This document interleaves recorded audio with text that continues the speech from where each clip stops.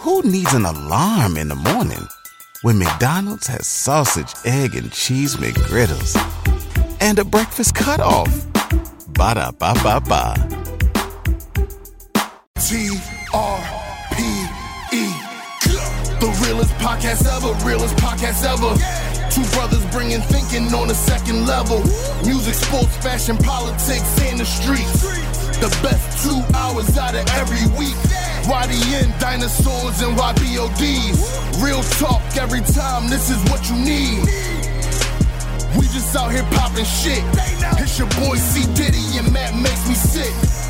T-R-P-E, T-R-P-E, go.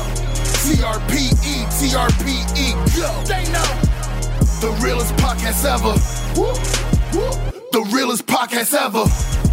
Another fantastic episode of the realest podcast ever is here this week, brought to you by Reese's Crunchy Peanut Butter Cups and Canada Dry Ginger Ale.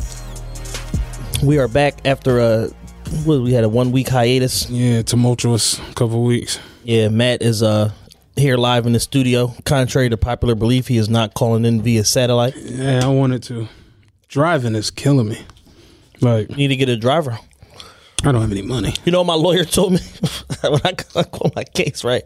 I'm talking to the lawyer. I'm trying to postpone the sentencing and shit. He's like, yo, why don't you just get a young boy to drive you around? I'm like, this is easier said than done. Like, do you know something I don't know? What's crazy is, back years ago when I was, hanging around with the unsavory characters. Nefarious. Yeah. The dude I know, he had a driver.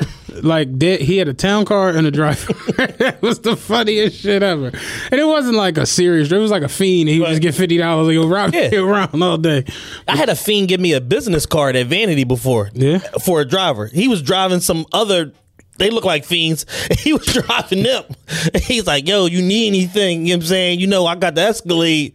It was like an 04. It was like, I got the Escalade. You know what I'm saying? Yeah. Whatever you need, pickups, drop offs. I'm not trusting you to pick nobody up so you can pick their pocket. Yeah, What's wrong with you, Jerome? Oh, man. But I'm here. This is Matt. We're going to keep the pace of the show nice and easy today. Yeah. I feel terrible. Today was my first day. I was telling Chad, today was my first day, like, out by myself. And, shit ain't going good. Nah, shit ain't go the way I thought it was going to go. I am not having it my way today. I want to get this shit done and get back in the house. But, yeah, man, I appreciate everybody texting me, calling me, DMing me about the whole surgery. Everything went fine. I've just been pretty much in the bed. You know what I mean? Like, right. My energy's so terrible. It's like I've been falling asleep at the drop of a dime. I fell asleep in the elevator the other day. Oh, shit. Yeah, I mean, like, doors closed and I was... Ding! Oh shit! Where we at? Like, you know what I'm saying? Like, I mean, like, you fall asleep fast. Right. So, but other than that, man, I'm here. What can I say? Yeah, I mean, I haven't been doing much. Nothing. Ramadan just wrapped up. The Eid was Friday, and I just, I be two places: Vanity Grand in the house. Can I ask you this? Are there multiple Eids or is it just one? No, it's multiple ones. Okay. It's like different locations or, have them and they'll have different stuff, whatever. But the whole thing is basically just, morning prayer, the celebration. They got stuff out there for the kids or whatever. People exchange gifts and stuff like that. Okay. And which Eid did you go to? Chalmers. Okay, you went to the 20th because that's up near my depot. So it's like, as I'm driving up, I see all my followers. You know what I'm saying? Like, I did not this year because I wasn't out there. But I remember, like, one year I was doing the 48, and I mean, like, oh shit, there goes so and so. Oh, what's up? Oh shit, what's up? Like, I'm like, damn, everyone's. So I'm like, I don't know if it's just here or because I don't know. There and Sister Clara Muhammad school had one also. Okay. People was everywhere. I was still seeing pictures as of yesterday. Yeah. That's what's up, man. Yeah. So, but yeah, no, I've been laying extremely low. It's just, there's nowhere to go. Like, I literally told somebody the other day, I said, listen, man, I got these couple events coming up. I'm like, yo, if this Gunna event on Thursday don't do good, I'm just moving to like DC or Atlanta for the summertime. Like, I give up. Like, I'm going to just give up on the market and just like, I'll see y'all when I see y'all, and I'll just come like home every 2 weeks and get my paychecks and then like just like deal with y'all like via remote from like where I'm at, because like so far from end of April to yesterday, this shit sucks. Yeah, it's just horrible. I mean, It's Philly.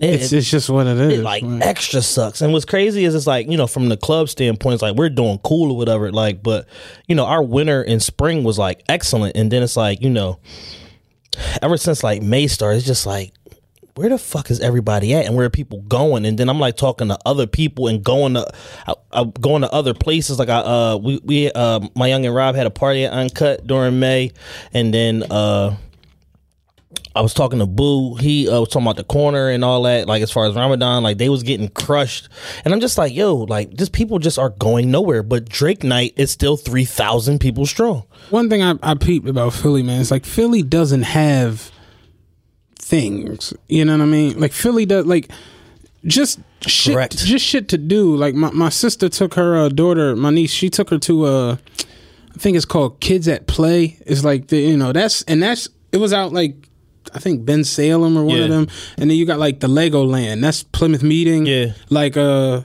golf joint we like going to with the light up targets. Hot Top Golf. Yeah, that's like Jersey, damn near New York. Like it's none of that in Philadelphia. Mike was telling me about this 24-hour spa that they go to, and that shit is like all the way like North Jersey. Like a 24-hour spa. That's a bathhouse. Well, hey man, I'm trying to go. So, but they selling pussy. But it's like I googled it. I'm like, it's an hour and 42 minutes away. Yeah, I'm like, it was crazy. Me and my lady, we went down to, where were we going the other day? Oh, she had to go get her eyebrows done downtown, so I had to drive her. Like, we went down. We because they had everything all blocked off downtown. Saturday was of course like Chestnut Street, Broad Street. It was Indians dancing in the street. It was just a mess. So, but long story short, we got to Delaware Ave, and we riding down Delaware Ave, like coming back to Southwest and whatnot. And I'm just looking at Delaware Ave, like, yo, it's so much space. There's just not like you could put casinos. You could fuck around, put an amusement park down Delaware Ave. There's nothing. You know what they did? Put hammocks. Yeah. Like this is good as it gets, motherfuckers. Hammocks, dirty ass public hammocks where people are fingering their girlfriends and getting hand jobs and just leaving you the residue, and you can come down and hang and swing on the hammock. Yeah, they definitely put hammocks out there and food trucks. Yeah. Like. All we got is hammocks, food trucks, food carts. But that's what I mean. It's like you go to other cities, like, you know, you go to Vegas, it's a Top Golf right in the midst of everything. Right. And that's the Top Golf in Vegas is way more lit than Jersey. Of course. Because it's pools and everything else in there. And it's just like, yeah, Philly, for it to be as large of a metropolitan as it is, it stinks. It does stink like garbage. It's like stinks, man. Nothing to. I ain't even talking about like on the club level. I'm talking about just on the regular everyday. Like shit it's nothing to attract you here. Yeah, AI's gone. Beans and them are debunked. They're dysfunctional. It's really just nothing. It's like. When people come here and they get on the bus and be like, yeah, I'm from so-and-so, you know, I'd be like, the fuck you doing? Did you lose a bet? Like, why are you here? Like, dumb. Like, I mean, like, y'all crazy as shit. And you are here, why? Yo, lady got on the bus. I gotta tell you this shit. Did I tell you about the lady from Minnesota? I don't remember a lady from Minnesota. I'm driving a 48. White lady gets on the bus. I can't believe I tell you this shit. She gets on the bus at 6 in Arch, right? So she was like, hey, how are you doing? And I mean, like, think of a white woman from Minnesota. Right. That's exactly what she looked like. Like, she had on a turtleneck. She had on these weird, like, remember spectacles. Napoleon Dynamite brother? She had on those type of frames. And she had this like weird Golden Girls ass hairdo. Like she was a white woman from Minnesota. So she gets on. She was like, do you go past the Rodin Museum? I'm like, I don't necessarily go right past it. It's on 20th and the Parkway. Yeah. I go up 22nd. So we get to the Parkway. You can just get off and walk down. And you know the Parkway is a tourist, you know, white people, Asians, Romanians, wherever the fuck they come from. They always lined up on wherever they come. You know, they always end up on the Parkway, right? So you know the 48, 33s, all these buses, they come through downtown, but eventually they hit the danger zone. You know, they hit North Philly, you know what I mean? So she was like, okay, well, just let me know when we get to the Parkway. I'm like, okay, cool, whatever. I'm riding. I done forgot all about this lady, you know what I'm saying? So We crossing 29th and Girard, like going into North Philly. Nigga. And I just happened to look in the mirror and I'm like, oh shit, she's still on here. So I'm like, damn. So I'm just like, whatever. I keep going. You know what I'm saying? Everybody loves McDonald's fries. So yes, you accused your mom of stealing some of your fries on the way home. But the bag did feel a little light. Ba-da-ba-ba-ba. And like eventually she'll figure it out. So I get to like 29th and where's the Ridge? She comes up. She leans over my shoulder. Now I'm pull off from 29th and Bridge. So the next corner is 29th and Diamond. So she's over my shoulder. She was like, when will you be passing the Parkway? I'm like, we passed that shit like 10, 15 minutes ago. You know what I'm saying? She was like, oh heavens. So what should I do? I was like, well, you can get off and go over on that side of the street. I'm like, you can get off and go on that side of the street and just wait for the 48 going back. No bullshit. She looked out the windshield and like all the niggas was like, could I ride to the end of the line? I'm like, yeah, whatever. Just go sit down. Definitely a safer alternative. But she really said, I don't know about these niggas. You don't think I could just go to the end of the line and wrap around? I'm like, yeah, go ahead. Looks like pure poverty out here. Yo, I cry. I'm talking about she dead ass looked so afraid of getting off, right? And I'm like, that was my fault. She made an executive decision. I'm gonna chalk up the next hour and a half and just ride with you. You know what? The museum doesn't close till about 7:30. I'll be all right. That was the funniest shit ever. But dead ass, when people come from out of town and I'd be like, why are you here? Like, what's here? Why are you here? How did you get here? Why are you here and how did you get here? Like, you got 3 weeks vacation from your job. That's what you doing. And you was like, I'm going to Philly. We get a cheesesteak and run up the Rocky Steps. On a bus in Philly. Yeah. Like like real talk. Like people get on the bus all the time. Yeah, I'm from so-and-so. I'm from San Diego. I'm like, you bugging. Go back. Like, you tripping. Ain't no beaches here, yo. Like, and even that, like you got to drive, what? You got to drive 90 minutes. 100 miles? Any direction. Whether you go to Rehoboth Beach, Wildwood, whatever sea points or whatever from, in New Jersey or whatever, you got a 90-minute drive. Like I said about Chicago, when I was in Chicago, like, say what you want. Like, yeah, it might be 40 people get killed tonight, but they got a beach downtown. Like, it's nice in certain parts of Chicago. Oh, and yeah, it's sure. shit to do in Chicago. Yeah, it's plenty of shit to do other than get smoked. Yeah, you ain't got to get smoked in Chicago. No, you could just not go where they smoking shit because they're not coming downtown with that foolishness. Real talk. You know what I'm saying? But in Philly, you can get smoked downtown. That's the difference. Yeah. In Philly, it's not nothing to do but get fat and get smoked. Yeah. And hopefully in between the lines of that, you can skate by and live a productive life. It was crazy. The other day, though, like when we was downtown, she was going to get a browse. We riding down Chestnut Street. And I'm to myself, I ain't saying, but I'm to myself, I'm like, yo, like our two biggest streets in this city are Broad and then Market. Yes. Chestnut runs parallel to Market a block over. Yeah. That shit look like 52nd Street. You know what I'm saying? Like, I'm like, this shit just isn't nice. Yo, when I seen they got it's like a Eternity Fashions like Rittenhouse. Eternity Fashions is across the street from the Ritz. Like, y'all playing games down there. Like, what is y'all vetting? What is your vetting process when y'all are like interviewing potential business candidates? We want to get a lease on your storefront. Okay, what you doing? We selling mixtapes. Okay, no one cares. We want to go ahead and just prepay the rent for about 12 months. I'm riding down Chestnut Street the other day, and I'm just looking. I'm like, it's a Joyce Leslie down here. It's a fucking Kicks. It's a famous footwear. It's just like you would think it would be like on a different level of clean. They've been promising us the new downtown for 7 years. It's never coming. It's little niggas out there breakdancing on cardboard. It shit look like the 70s. Old head dressed in the red dancing in front of Models. You ever seen him doing this shit? It's like, this shit, you ever seen him? He be in front of Models doing this shit. I'm I'm like, yo, this Chestnut Street depressing than a motherfucker. Yeah, downtown Philly. And that's our street right next to Market. And it like, get even worse when you cross Broad Street. Oh my God. Like yeah. when you cross Broad and you get the 13th, 12th, Yeah, 11th, like, 7th, and all that it's shit. It's ridiculous, dog. Until you get to the Jewish Museum, it's like a wrap. Yo. Like that's a whole dead zone of like think disparity. It's a fucking methadone clinic on 9th and Market. They be out there stretched the fuck out, bugging. I'm like, yo, this is Market Street. And that, like... And a Burger King. And a 7-Eleven. Like, this shit really like a mini mart in the middle of Fallcroft. That shit look crazy.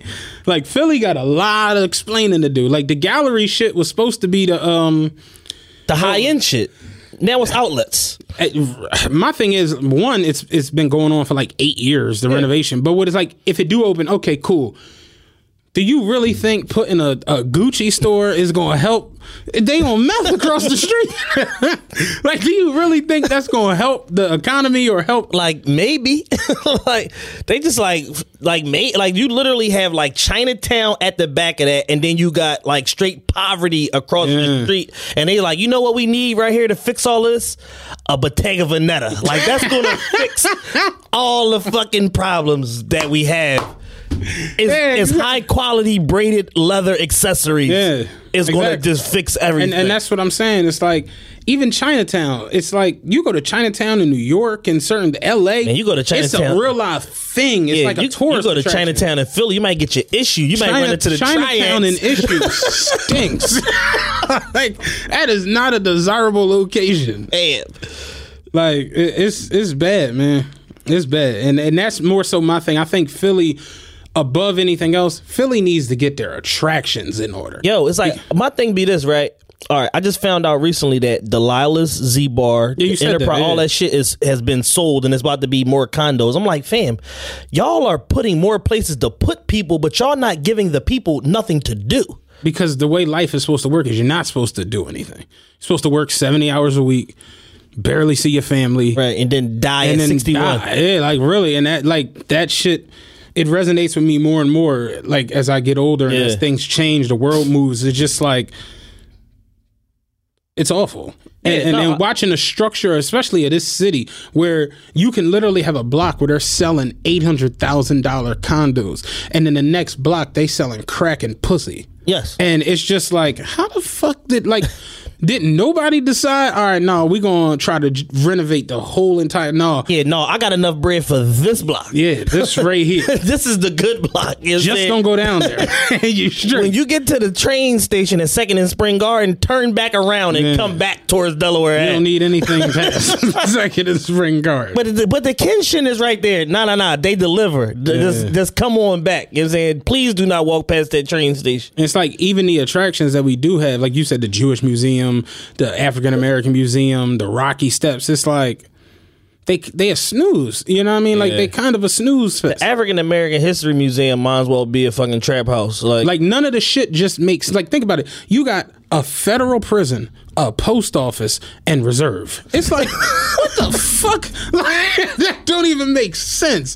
You got a jail, a prison, a fucking post office, and a club. And the number one place for black folk to gather. That don't make sense. In a city that is probably 78% black or some shit like that, the most populous place for black people to gather is a 400 max capacity location. Crazy. That just shows how garbage we are.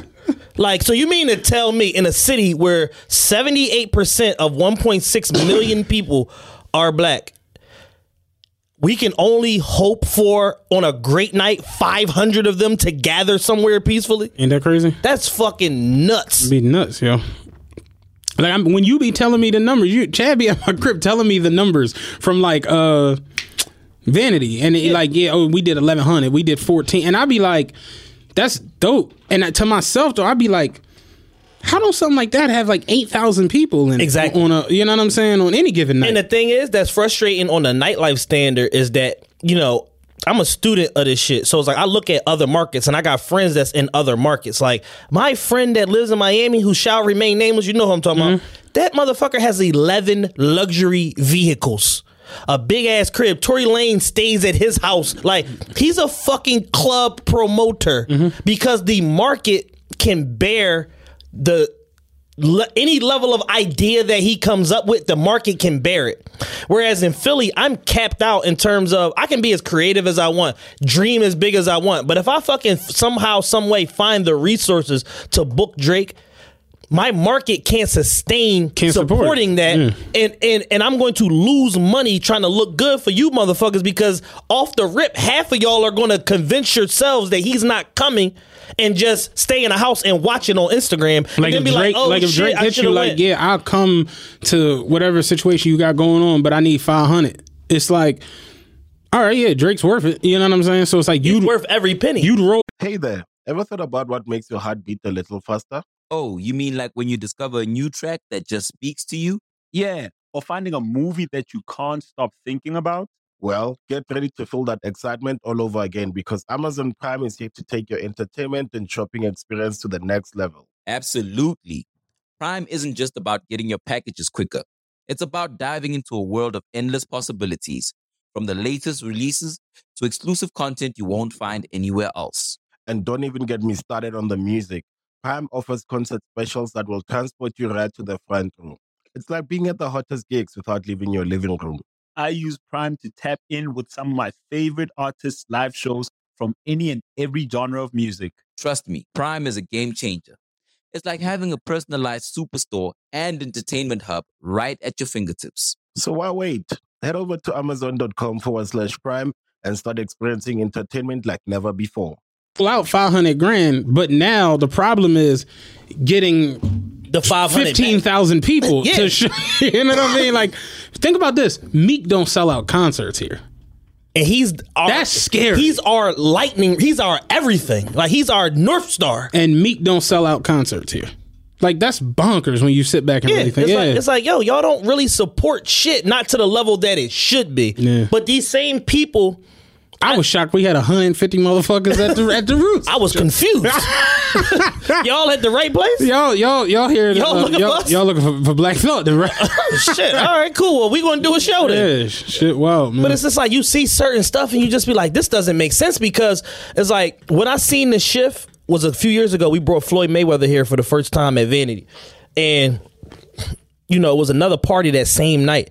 And people was literally like comparing that theme party to like Floyd Mayweather. And I'm like, yo, I'm super confused, because just 7 months ago, y'all was chasing this motherfucker around trying to jump the fence and rehab and this, that, and the third, trying to get close to him. And then he come to y'all city and y'all acting like it ain't about shit. So it's just like, yo, these are different type of people. Like, I don't understand these motherfuckers. Like, so it's like it got to a point where I just stopped trying to understand these people and stopped trying to appeal to them, and you just find other ways to when I see people be like, oh, I'm from a different era, different time period, I can agree to that to a certain extent, and it ain't even about like on some street money, drug money, just the mindset was Absolutely. It just seemed different, because back in the day, when I remember we were 19, 20, 21, all we wanted to do was get downtown and be like, we didn't give a fuck. We talk about this all the time. Whatever it cost, we didn't care. Like, I remember going to different happy, we would wind up in happy hours where we was the only motherfuckers that wasn't lawyers.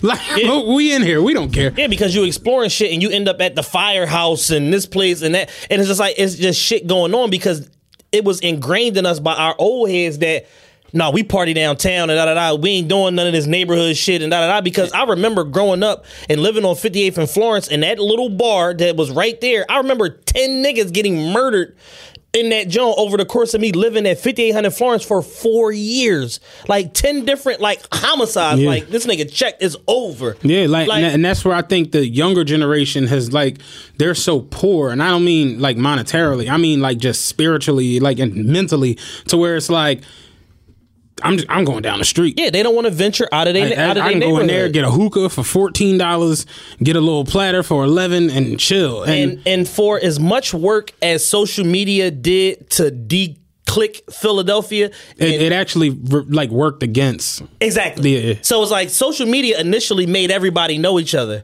You from Penrose, I'm from Southwest, but I'm a little bit older than you. I didn't know you, but through social media we met and we realized we got all these connections through us. So it brought people initially together, but then eventually what it did was it separated everybody because you knew who's from here, who's from here, who's from here. So then when all the bars start popping up in the neighborhoods, you just target the motherfuckers in your neighborhood. It's like Mighty Ducks. If you ever seen the first Mighty Ducks, remember they redrew the lines and Adam Banks had to go from the Hawks.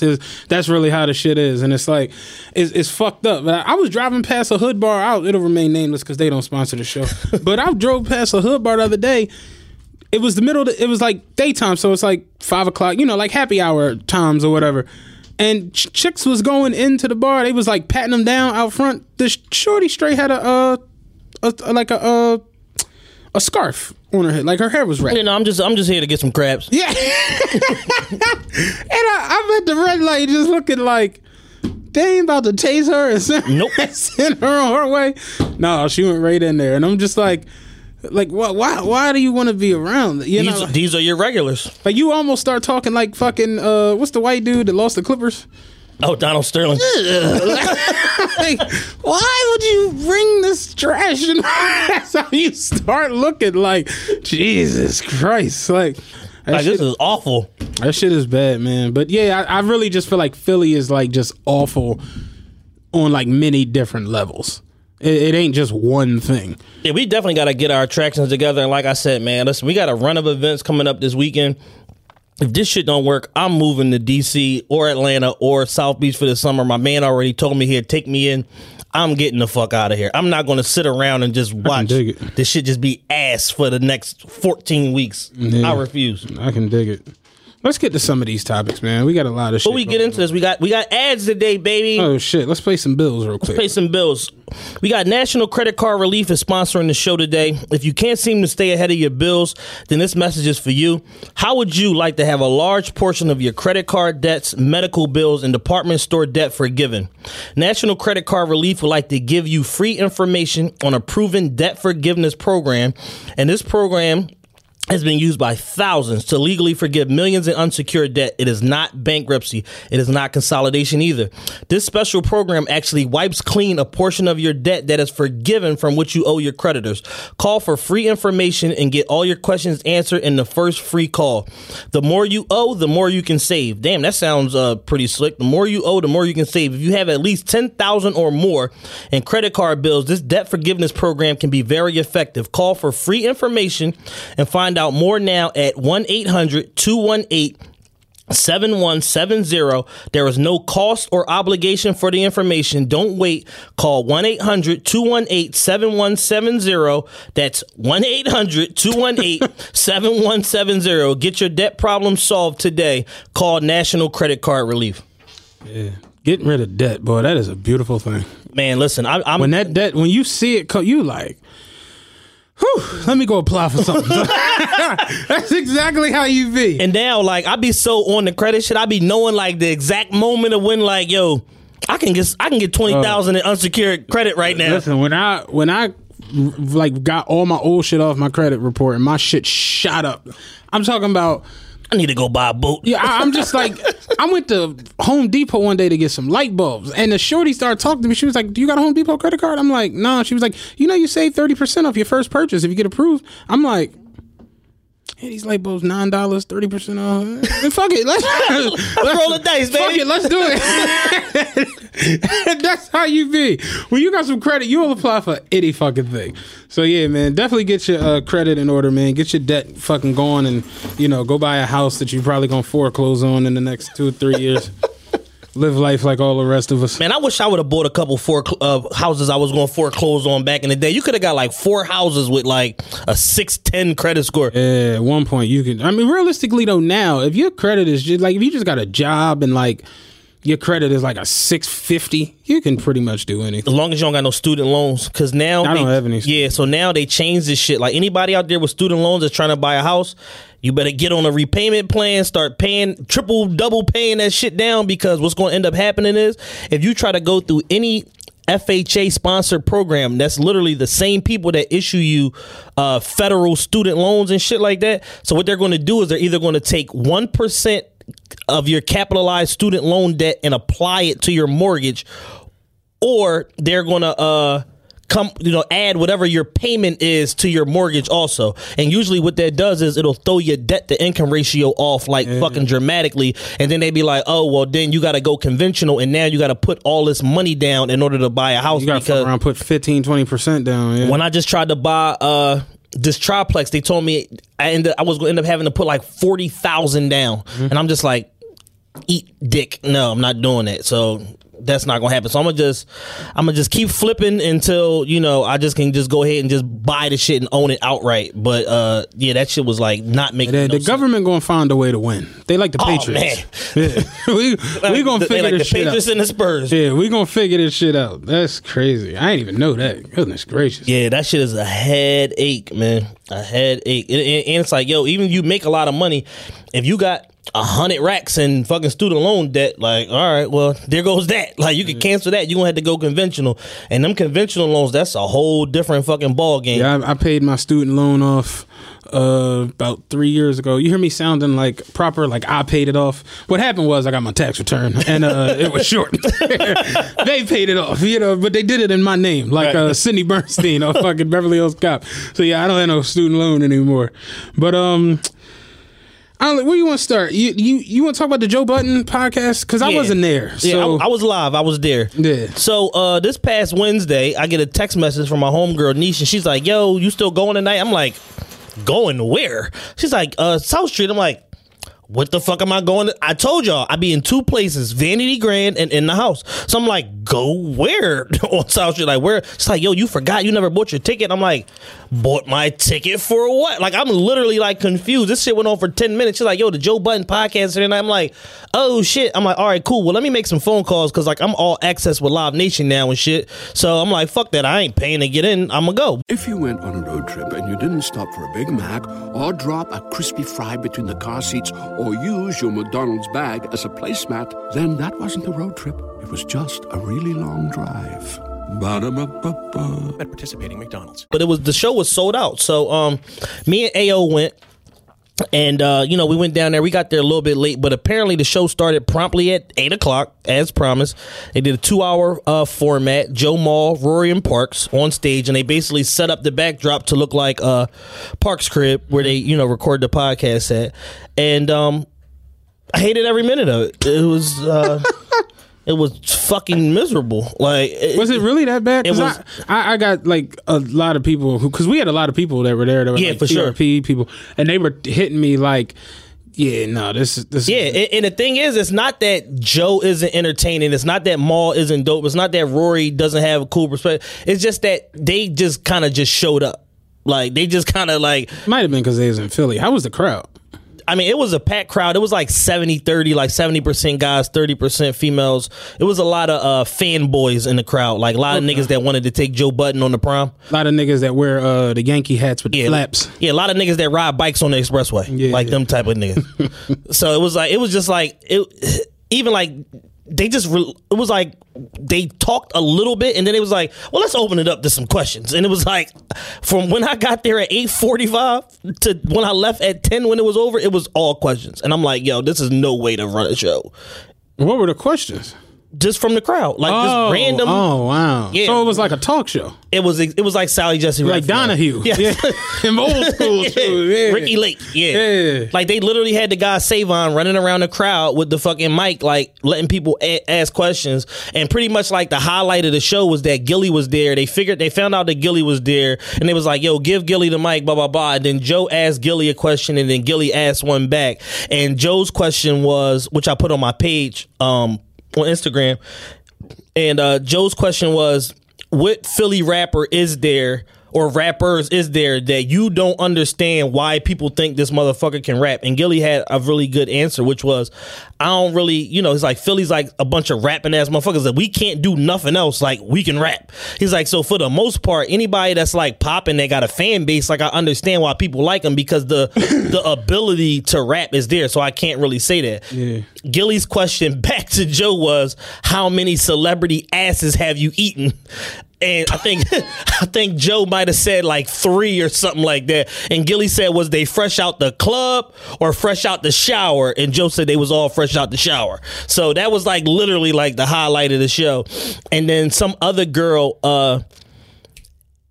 asked Joe, how do you keep your relationship spontaneous with such and interesting with such an age gap between you and your girl or some shit to that effect? And he was like a little taken aback by that question, but he answered it. He was. What's the age gap? Who's he with? Sin Santana. The lesbian. Well, yeah. She's not a lesbian now. Clearly, she's not. She was with Erica Mena. Exactly. Everybody was with Erica Mena. Yeah, the industry is.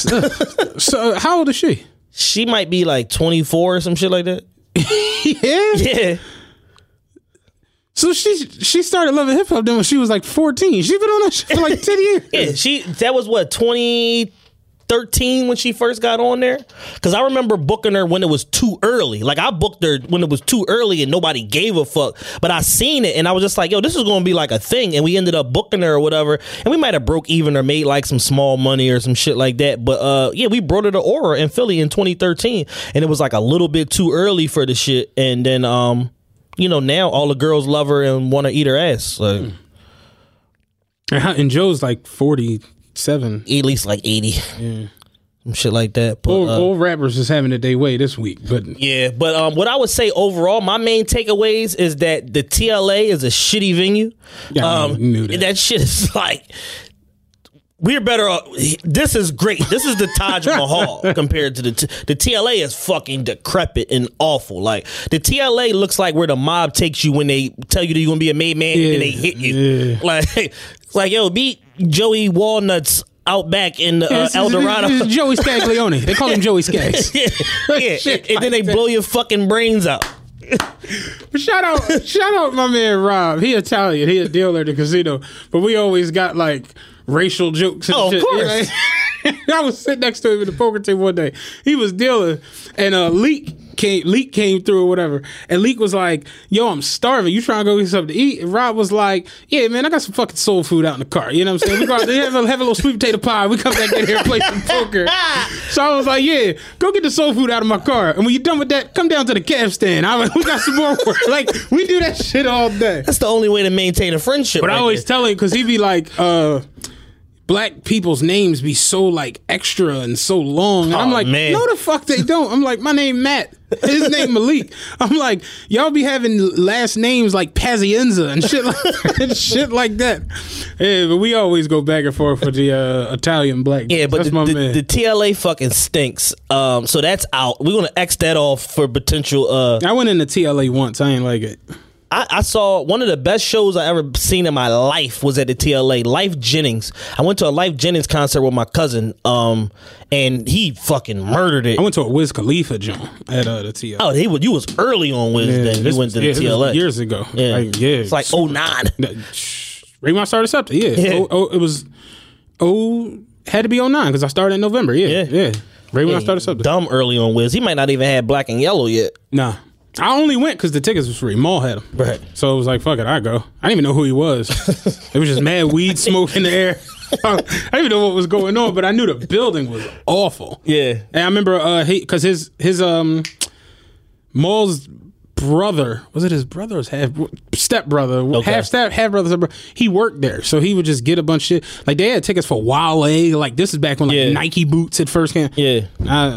But that was the one time I actually went. Yeah, Wale I think has more sellouts at the TLA than anybody in like history. Like he sold out the TLA like 14 times. Oh, sure. Because they brought him. He came on his own a bunch of times on his own tours. It was a one-off show that was there that was really big when he had some record out. I don't know. And then he did the Heineken Green Room series like twice and sold the shit out. It was like every time it was like Wale at the TLA, guaranteed fucking sell out. But yeah, the TLA stinks. So sorry Live Nation, but the TLA stinks. We need to do an update on that immediately. And it just like the presentation was bad because it's like, you know, you can't really do much with the lighting and shit. It's almost like either you're gonna go full light show or just like the house lights is on. And that's what it was like. The house lights is on. I can see all these ugly sons of bitches in here and like I wanna go home. Like I feel uncomfortable. Somebody's gonna stab me. It was like mad like Diggable Planets fans or some shit in the crowd. Like Diggable Planet. Yeah, I didn't have I was like, yo, hey, we gotta go. Like I didn't have a good time. My man the other day said he hopped in the car with old head from the gig. He's like, this nigga had on DOS effects. I ain't know what the fuck we was about to get into. About to smoke some Wiggles, go shoot some motherfuckers. He's like, when the last time you heard a DOS Effect song playing while y'all cruising? I was like, yeah, you got it. They want effects. Yeah, crazy as shit. We can get to the Tekashi shit later. I'm kind of over him right now. Rich the Kid. Oh man, have you been following that? Of course. See, this is the thing, and I was home all week, so I didn't go anywhere. So it's like every little thing that happened as far as nigga news, I saw every. He was the chief correspondent. I saw every little moving part of the shit. So apparently, Rich the Kid was staying with Tory Bricks. Yes, you have a history with Tory Bricks. You want to tell him about it? Do I? You told her to let her pee on you. Oh yeah. Yo, that was like a legendary tweet. That was a legendary tweet. Tory Bricks put some picture up, and I was like, "Pee on me," and the shit went viral. And everybody's like, "Hey, yo!" I'm like, I didn't think y'all cared this much. Like, but at the time, they was in this motherfucker mentions for like 3 days. But at the time, I thought it was a good idea. It looked like one of them moments where it was like, yeah, I might let the bitch pee on me, man. I don't know. Like, she looked stupendous, like a little better than she looked with that cherry under her eye right now. I remember we was in a barber shop, and motherfuckers be like, yo, what you getting into tonight, whatever. Barber Bull was like, yeah, man, I got the old head chick. She bad as shit. I be fucking with her, but she be getting like too wild. I know she gonna want to pee on me. And everybody was like nigga, what? Like, nigga, what? Internal dialogue. You got to know when to cut the story. You got to pull your mic out, fam. Like, pause. Like, you're bugging. And she be getting too wild and shit. You know what I'm saying? I'm not for that shit tonight. I'm going to have to get my poncho and shit. You know what I'm saying? Like, I'm not for all that shit tonight. Damn, I just want to have some regular sex, get some head, eat some chicken wings. Go home, I got a big bag of pistachios. I'm trying to go chill. Bitch want to pee on me and shit. Oh, crazy. Big bag of pistachios. But yeah, man. Rich the Kid was staying at Tory Bricks' house. And apparently 2 robbers came in, brandished fire. Who needs an alarm in the morning when McDonald's has sausage, egg, and cheese McGriddles and a breakfast cutoff? Ba-da-ba-ba-ba. Firearms. Yeah, Rich wasn't going. Rich wasn't going for it. Started fighting him up, but then 3 more assailants. Yeah, the getaway drivers, the entourage came in. God, y'all don't know what the fuck y'all like, doing. These niggas ain't done yet. What the fuck is going on, man? Put the town car in park. Had to come in there. So 5 of them ran up in the crib. Beat shit out of Rich the Kid. Rich was just getting this equilibrium back from getting his ass whipped last week in the Starbucks. So now he got all these niggas on top of him, kicking him, smacking him with the burner and shit. Yeah. They smacked her, apparently, a couple times, you know what I'm saying? And apparently this shit was over his jewelry. So it's like, that's the part that's kind of like... how do y'all... number one, how do y'all know that he's here? Like, if I'm at your crib and somebody kicked the door in and nigga pulled the hammers out, I was like, give us your wallet. Like, nigga, what? I'm a visitor. There's 30 things in here y'all can take before y'all take these flat screens. What the fuck wrong with you? Yeah, but they came in there for Rich jewelry, and that's the part that has me like It's I mean, the whole thing is, it's like, all right, Rich, we talked about this a couple weeks ago, blood. Like, you got to learn how to move out here. And apparently you still didn't learn your lesson. When you a rich rap star, any door that you can walk out of your car and walk up to the door and go in is not a door you need to be going through. You need to be somewhere where it's 24-hour surveillance. You need to have a guard dog or security or something. Like these little cheap little condos in Inglewood or whatever the fuck you got this girl living at. Like that's a no-go, fam. Like it's street niggas that ain't walking up from their car on the sidewalk and going turning the key and walking in a crib. That's how you get murdered or trunked every time. So it's just like, yo, you gotta you like a 37-year-old 21-year-old rapper, like you gotta learn like if you are going to the IG model's house, leave the ice. Or you might not need that. Or bring a trailer car with some shooters in it. Or bring a Glock 17. They're only $400. Or get a police escort or something like Tekashi 6ix9ine. Like anything is better than just like, yo, 400,000 in ice. Like I go to Wawa at 1 a.m. to get a tuna bowl. I'm before I walk. So it's like, how is you as Rich the Kid don't got at least one goon? You know what I'm saying? Remember Carlito's Way when Kleinfeld knew like it was about to go down? Yeah. He had a bodyguard in his law firm. Yeah. I gotta go downstairs, get the Benz. Come on, you big weird ass Indian, put your shades on. He still got hit up in the elevator, but still, he at least trying to prevent it. You got to be on defense. I got a fucking bodyguard in my law firm. It's like when you attain anything more than what the average scumbucket nigga has, you have to just be on point. Period. And you have to like change how you moving. Like, like remember when Drake was here and like it was 100 dirty wolfing niggas with outside the gate. Yo, pussy. Yo, why he got so much security with him? It's like because he's worth 300 million. I'd have them with me if I could afford them. Like, who wants to deal with you niggas? Like I tell people all the time, I say, yo, if I get 750,000 in liquid, y'all never going to be able to talk to me again. Like, who wants to deal with a bunch of wolfing ugly niggas pulling up in Suburbans with with car clubs? Come over here so I can fuck you up, nigga. Fuck wrong with bitch ass nigga. You want some bullshit? You doing all that rapping? What about this rumbling? Walk over here. They're keeping Lebec Finn open for me. This nigga got the cops with him. They're keeping Fleming's open for me. I'm going to get a steak and I'm getting the fuck out of Philadelphia. Like some elements of street culture are just so idiotic. It's just ridiculous. It just doesn't make no sense, man. And it's like, yo, I'm with it. I'm certain situations call for the dumb shit. That was not one of them situations. No. Like that was another L.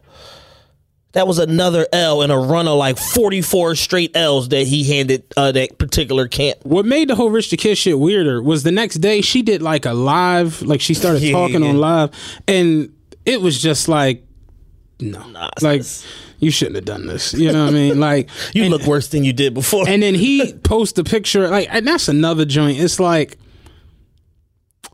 I haven't had a near death experience. Like something where I ended up in like a neck brace and I was stretched the fuck out and lost consciousness and all this crazy shit. Like, you ever seen when they put Pac in the ambulance and Pac put his middle finger up? Yeah.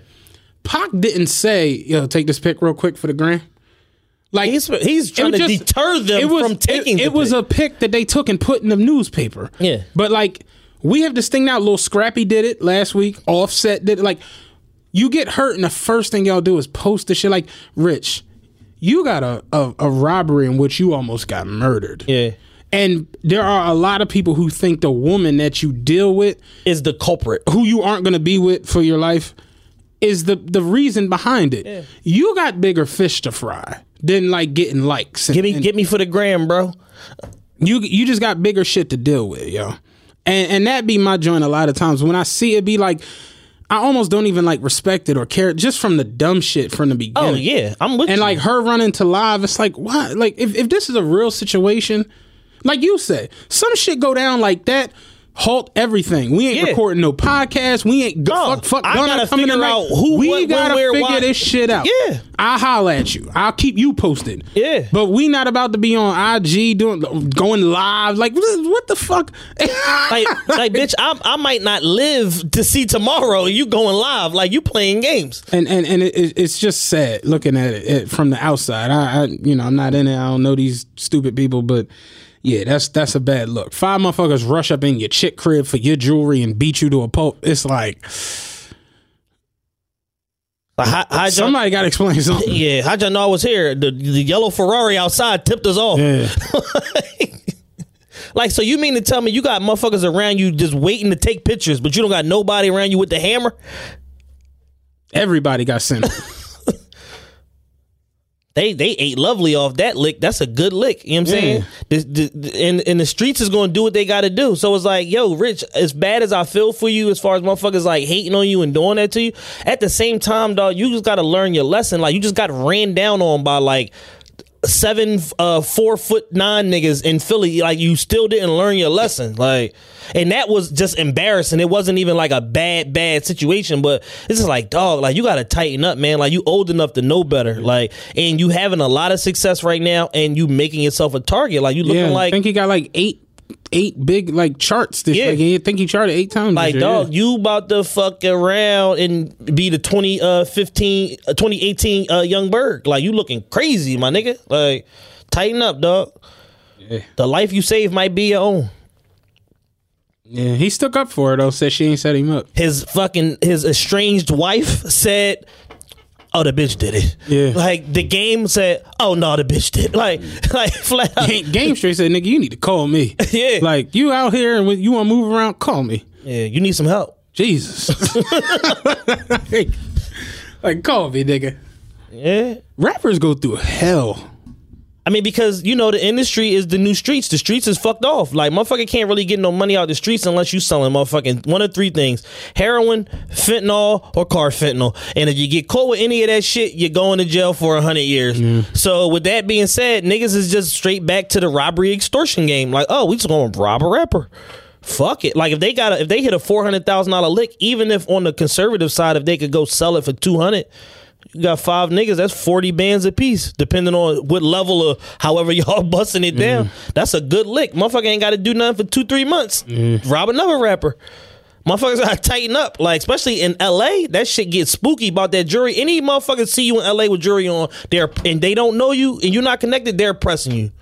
And it could be a little baby gangster. They're pressing you about some jury in LA right now. And that been going on for about 3 years now. Since when was the last time the All-Star game was there?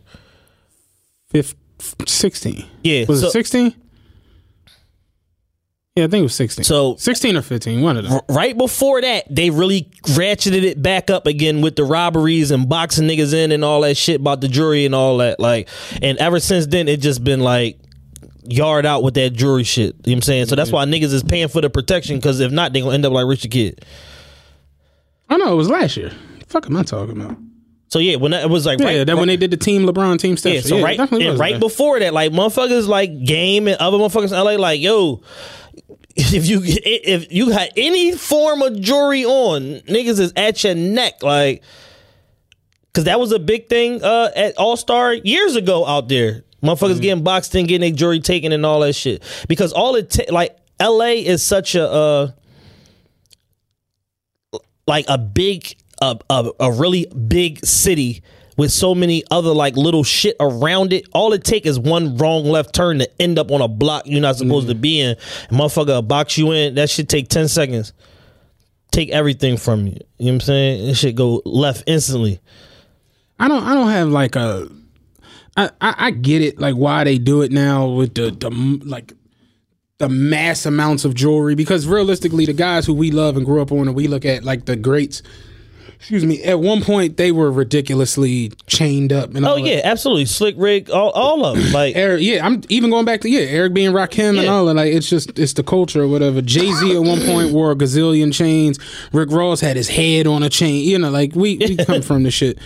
But it just I just feel like it just after a certain while it just looked ridiculous. You know, like it don't even look decent. You know what I mean?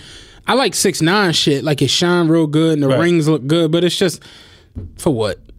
Like, because after a while, all it's going to be is in a nigga from Detroit hands sitting in the back of a station wagon for sure. Shit up. Like, a wood panel station wagon. This is the future of your fucking jury. Motherfuckers be in old Cherokees, not even Grand Cherokees. Like niggas just this is the crazy shit. Some Baltimore County niggas just beat up Hood-Rich Pablo Juan, who signed to Gucci. They beat him up in LA. Speed beat him, took all his jewelry, damn near stripped him everything, like, and his little homies just kind of stood there and watched this shit go down. And these motherfuckers on the internet for days posting this nigga jewelry. Like, this is your future. Like, these is little dirty niggas that's under a little dirty nigga is in charge of them. And these is his minions. Yeah. This is what you got to deal with. Yeah. And the little dirty nigga that's in charge of them just signed to Jay-Z of all fucking people. Yeah. I'm like, how did Jay-Z even get wind of this nigga? Like, what? Jay trying anything. It's my job to know who the little dirty popping niggas is, and I don't know Q the Fool's music, and he signed to Rock Nation as an artist, as a record deal. Like, and he got niggas on the internet for days with Rich Pablo Juan jewelry talking about we won $50,000 to get this shit back. I'm like, the insurance deductible was probably like $5,000 for everything. Y'all not thinking this through. That's because niggas be stupid. Let's just keep it a bean. Niggas be dumb. You want $50,000 each? I'm like, no. No, it's not how this wish works. y'all could see his face. Like, that's not how this works, Chief. Motherfucker definitely steal 300 grand worth of jewelry from you and be like, yeah, we want 200 grand for it back. It's like, no. Keep it. That's what when Young Buck got the G Unit spinner. The niggas took the joint from Young Buck. 50 said, I called a nigga on the phone. He's like, yeah, we want 50,000 to get it back. I remember my truck got broken into. The cop was like, yeah, we found your coat down the street. No, like, you didn't. No, you the fuck throw that shit in the dumpster. I'm about to call fucking State Farm and tell them what all got taken. Yeah. And that coat cost $3,000. Get it the fuck out of here. You better not found no coat. Are you kidding me? Yeah, we found your polo down. It was down. So whoever they took it, they threw it down the street. I'm like, no. Oh, you found my fur Versace coat. I'm like, no, that ain't mine. I would never wear a polo down. Yuck. like, dog. Yeah, when you have insurance and things get taken or fucked up or misplaced or whatever have you, it's I don't want none of that shit It's a back. low-key blessing. Yeah, all right, whatever. I don't want none of that shit None back. Like, I be seeing we see chicks all the time on the internet destroying motherfuckers' cars and shit like that. I be like, that'd be so dope. Like, when you ever see a car accident, I know this from wreck chasing. Like, you pull up to a scene. They come over to, check for auto accident at, Cobbs Creek Parkway and 58th Street. You know what I'm saying? You rip there. When you get there and you see somebody acting a fucking they ain't got no insurance. donkey, and then you look over, you see the other guy, he's just on the phone chilling. It's like, that's where I'm going, because he has the insurance. And it's just like, when you have insurance, you conduct yourself in a way different manner. Yeah, that's what I pay this bill every month for. Like, you hit my car, I'm not getting out screaming. Cool. Take this shit to the fucking body shop. I need one of y'all to give me a ride to Hertz.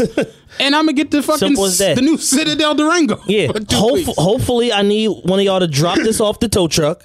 You know what I'm saying? Damage the axle. Real shit. It's like, that's the way it works. That's what, like, insurance, and it works for everything. Yeah. Like, everything, all the way around the board. Rod had a couple good insurance tweets. He was talking about being like a independent business owner and shit. And like, it's crazy because I know a lot of people who get money but don't have insurance. And I ain't talking about life insurance. Any insurance. Like just health insurance. And, I had surgery last week. I saw the bill for my surgery. It was $36,700. Like $36,000. Yeah. I paid $15. And it's like, you kind of got to get insurance. Yeah. Whatever you got to do, you just kind of got to get this shit. And it'd be crazy because it's like, I was in the hospital. Remember I told you I had like the sinus infection and shit. And dude he got shot. Like he was in there before I was in there. But the doc was telling me like, yeah, he's screaming and hollering at us like he want painkillers and this and he don't even got insurance. So it's like, realistically, the hospital, all they got to do is patch you up. Yeah. All they got to do is get you to stop bleeding. Yeah. You out of here. Like, oh, you ain't going to die? All right, cool. Have a nice night. Here's your discharge. Yeah, and it's crazy that it's like you out here walking, living a life where your life could end tomorrow and then turn around and you got to go fund me. It's just like, dog, I don't like whiting. So I'm not coming to the fish fry. You know what I'm just. What else y'all got? What else y'all serving? It ain't no Bronzini back there? Because this whiting ain't going to cut it, blood. I'll tell you what, if I bring some flounder, can y'all hook me up? Like, real shit. I'm going to still buy the ticket to support, but like. But it's just, I eat what I eat. It's just amazing watching it because he was saying like I watch dudes who have jobs with 401ks and pensions and retirement plans and health insurance, and then just having it makes you like, I have life insurance. Like it just makes you do it. But he's like, on the flip side, I know dudes who are like entertainers and artists don't have shit. Don't have this shit. And it's like, remember Kanye in the video when he was talking about the braces and he was paying all the cash because he didn't have insurance? It's like, well, nigga, you had a lot of hits at the time. Yeah. You was already like making hits. You should have had some fucking insurance.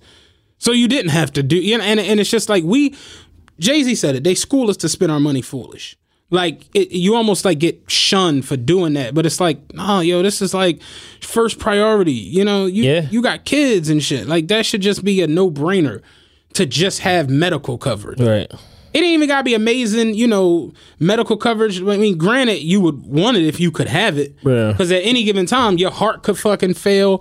A lung could collapse. Any fucking thing. You know what I mean? And if you don't got the right coverage, they is not fucking with you. At all. John Q. He's a nice boy. But, I'm not going in there. That shit is real, man. These procedures, these operations, the medication, this shit, it's unbelievable how much money they making. I told you, I asked the doctor who did my surgery, I'm like, how often do you do this? He was like, I mean, I try 3 or 4 a day. I'm like, what? God damn, like 30 a clip. God damn, like that shit is a racket. That shit is crazy, yo. And it's like that's not even an expense. Like you figure a baby costs $50,000. Yeah, like dead ass having a baby, 50 racks if you ain't insurance threat. Sheesh. You know, bypasses and them shits is $200,000. Shit is mind blowing. You know who really make the money though? The anesthesiologists. Yeah, they make crazy money because they got more liability because they the ones that's keeping you alive during the whole, you know.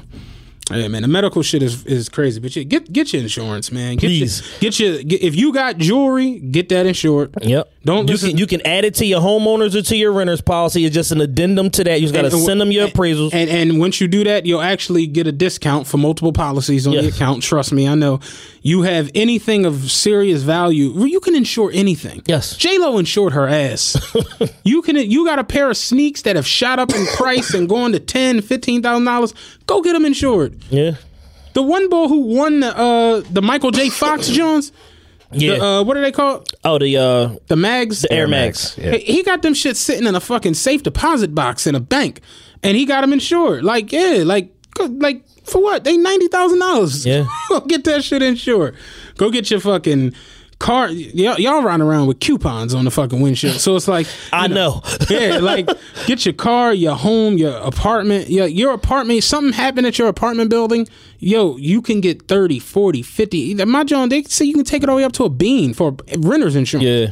Like I know people who have been in apartments and apartment catch fire on some Godzilla shit, and they don't have fucking renter's insurance, and it's just like, sorry, but you was on Instagram with Moet, the red one. It's, you know what? Fuck it. I try my hardest. Like, but yeah, it's the truth, man. It's like just go get your insurance, whatever the fuck you got to do. A business professional told me probably about 12, 14 years ago, some shit like that. The most important thing you can have is good insurance, just across the board. Health insurance, car insurance, anything involving your property, all of that shit, because you may not have to use it, but in the event that you do, goddamn, you're gonna be happy that you paid that bill. When I popped my Achilles, I remember I went to they sent me to the orthopedist, like Premier Orthopedics. Okay. And they work with like a lot of athletes and shit. They got pictures all on the wall. You know, it's like a real nice place or whatever. So I come in. She was like, yeah, you got to fill out this form, you know, whatever. Let me see your referral. Boom, I give her that. Give her my license. She's like, you have your insurance card. I give it to her. Boom, boom, boom. She run it.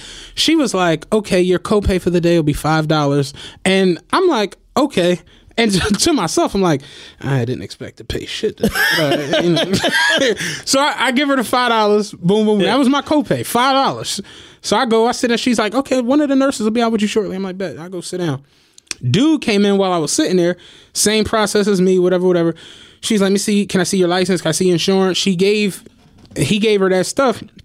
She was like, okay, your copay for the day will be $70. I was like, damn. Yeah. My breath. I'm like, we know who picked the wrong plan. I'm like, damn. But here's the thing. He was okay, great. Right.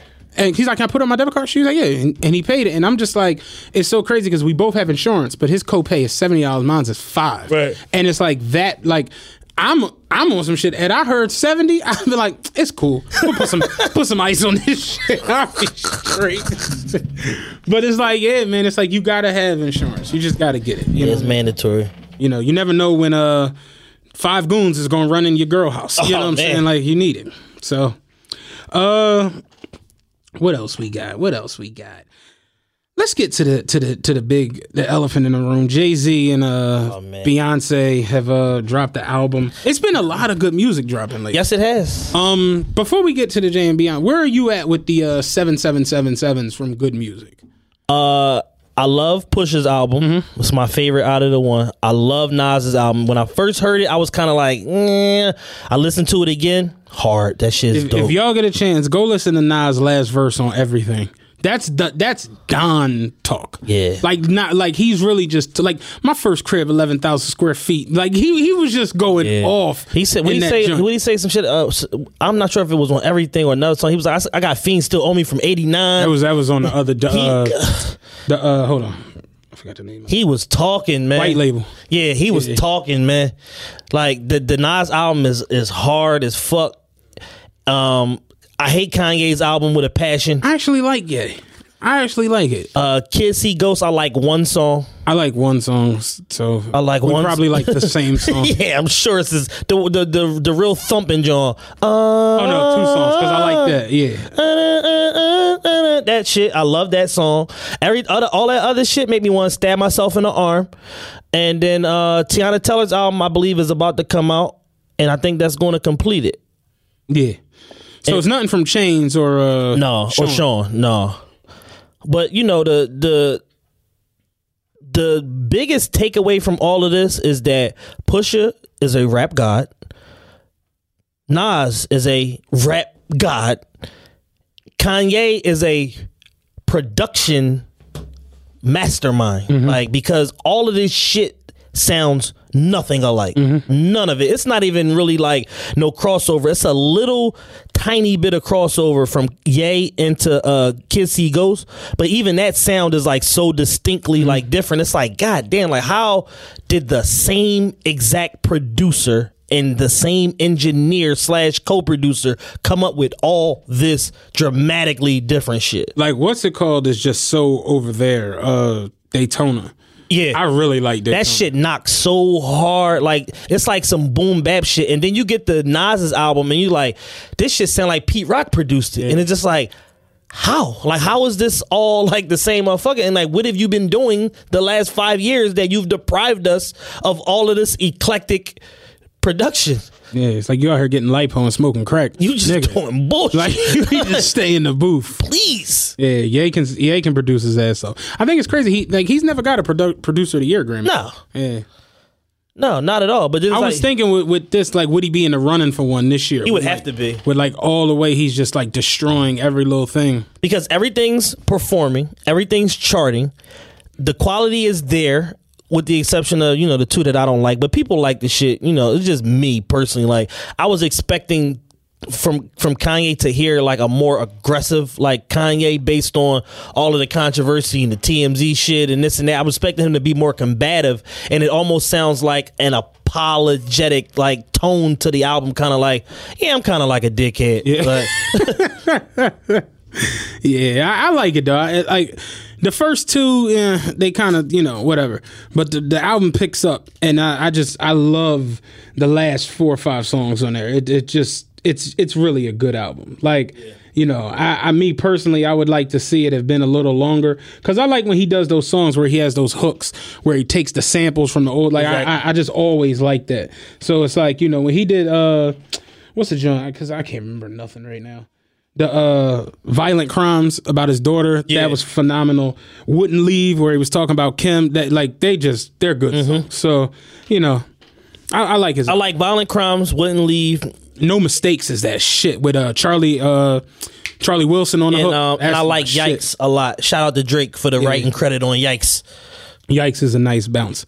But yeah, Nas dropped, he was supposed to drop Thursday into Friday. That didn't happen. And I don't know botched it. Huh? I said they just botched it. It was just weird as shit. I'm like, the fuck up. I was waiting at midnight. There was so much traffic on my timeline. Everybody was going off, making little videos, little snippets.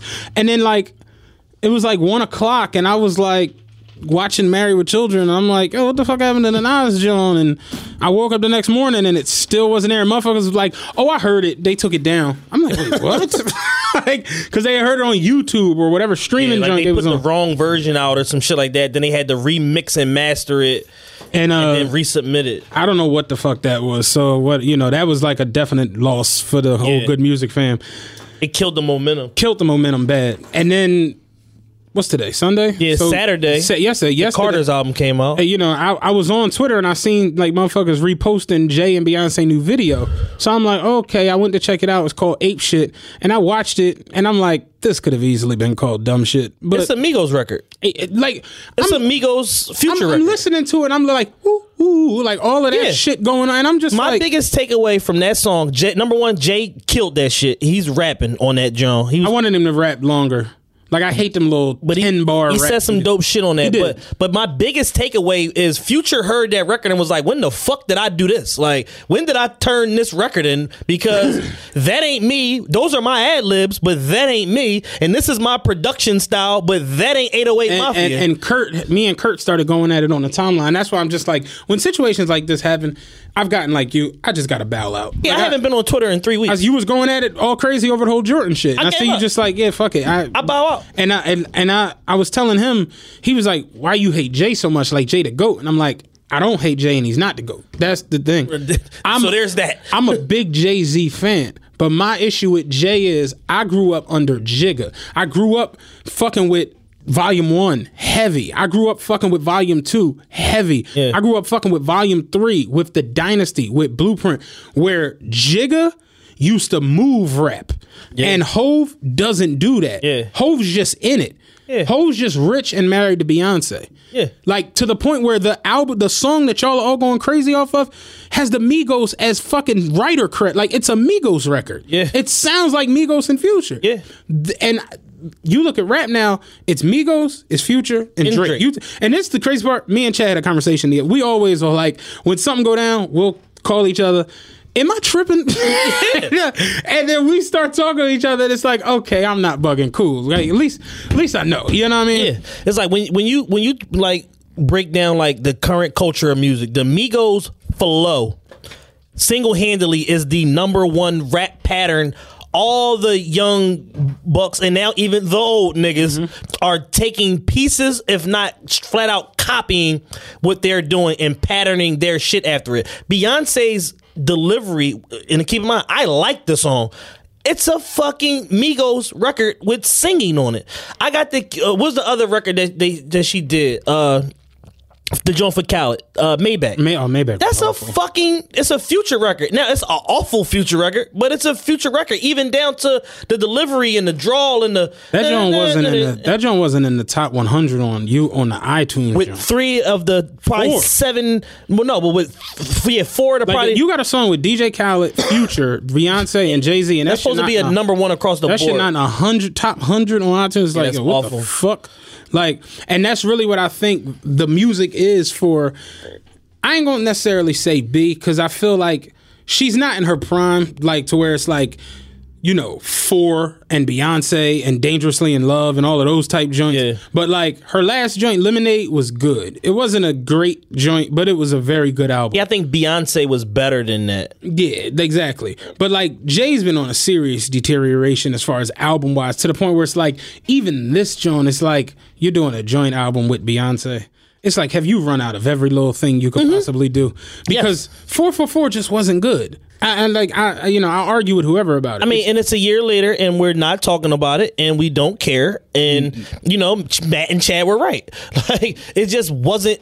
It was a conversation starter and a conversation piece, but the musical aspects of it was not good. It didn't have no staying power. No. Just like the same thing. I was listening to, and I'm the number 1 Migos fan alive. I love them young niggas. But I was listening to Culture 2 the other day. I'm like, this sucks. Like, there's about 4 records on there that's great records. I listened to it once. Bad Bitches Only, Walk It, Talk It. Obviously, Stir Fry is probably one of the best songs that came out in the last 10 years. That's like a transformational record. And then it's probably 1 or 2 others. But I'm like, this shit sucks bad. And I love them. You know what I'm saying? But I'm just like, you can tell they was just trying to ride off the momentum of the whole Culture shit, because Culture is a masterpiece. Then you come back with this piece of shit. But y'all brand is so big that, and y'all got y'all feet planted in so much other shit that it doesn't matter. Drake with Views. Jay can't do that shit. Like, Views is not in Drake top 3 best albums. It's not in his top 5 best albums. It's in his top 5. It's not in his top 3, though. It's not better than Nothing Was the Same. It's not better than Take Care. It's not better than If You Reading This Is Too Late. And I think it's like right there. So it's like, it's not top 3 though. Right. But that's what I mean. But if you look at the performance aspect of it, the shit really, really annihilated the charts. It annihilated Billboard, it annihilated actual sales. Yes. But realistically, I think for me, and I'm a Drake fan, I like 7 or 8 records on that album. It's like 20-something songs. And I was talking to Love about that the other day. Me and Love was battling a little bit about the Kanye record. He like, Kanye album not corny. I'm like, bro, the whole premise that an album that has 3, maybe 4 good records on there out of 7 cannot then be deemed a corny album doesn't make sense, because that's like me sitting here trying to defend Views as a Drake fan when I only remember I only remember 5 songs.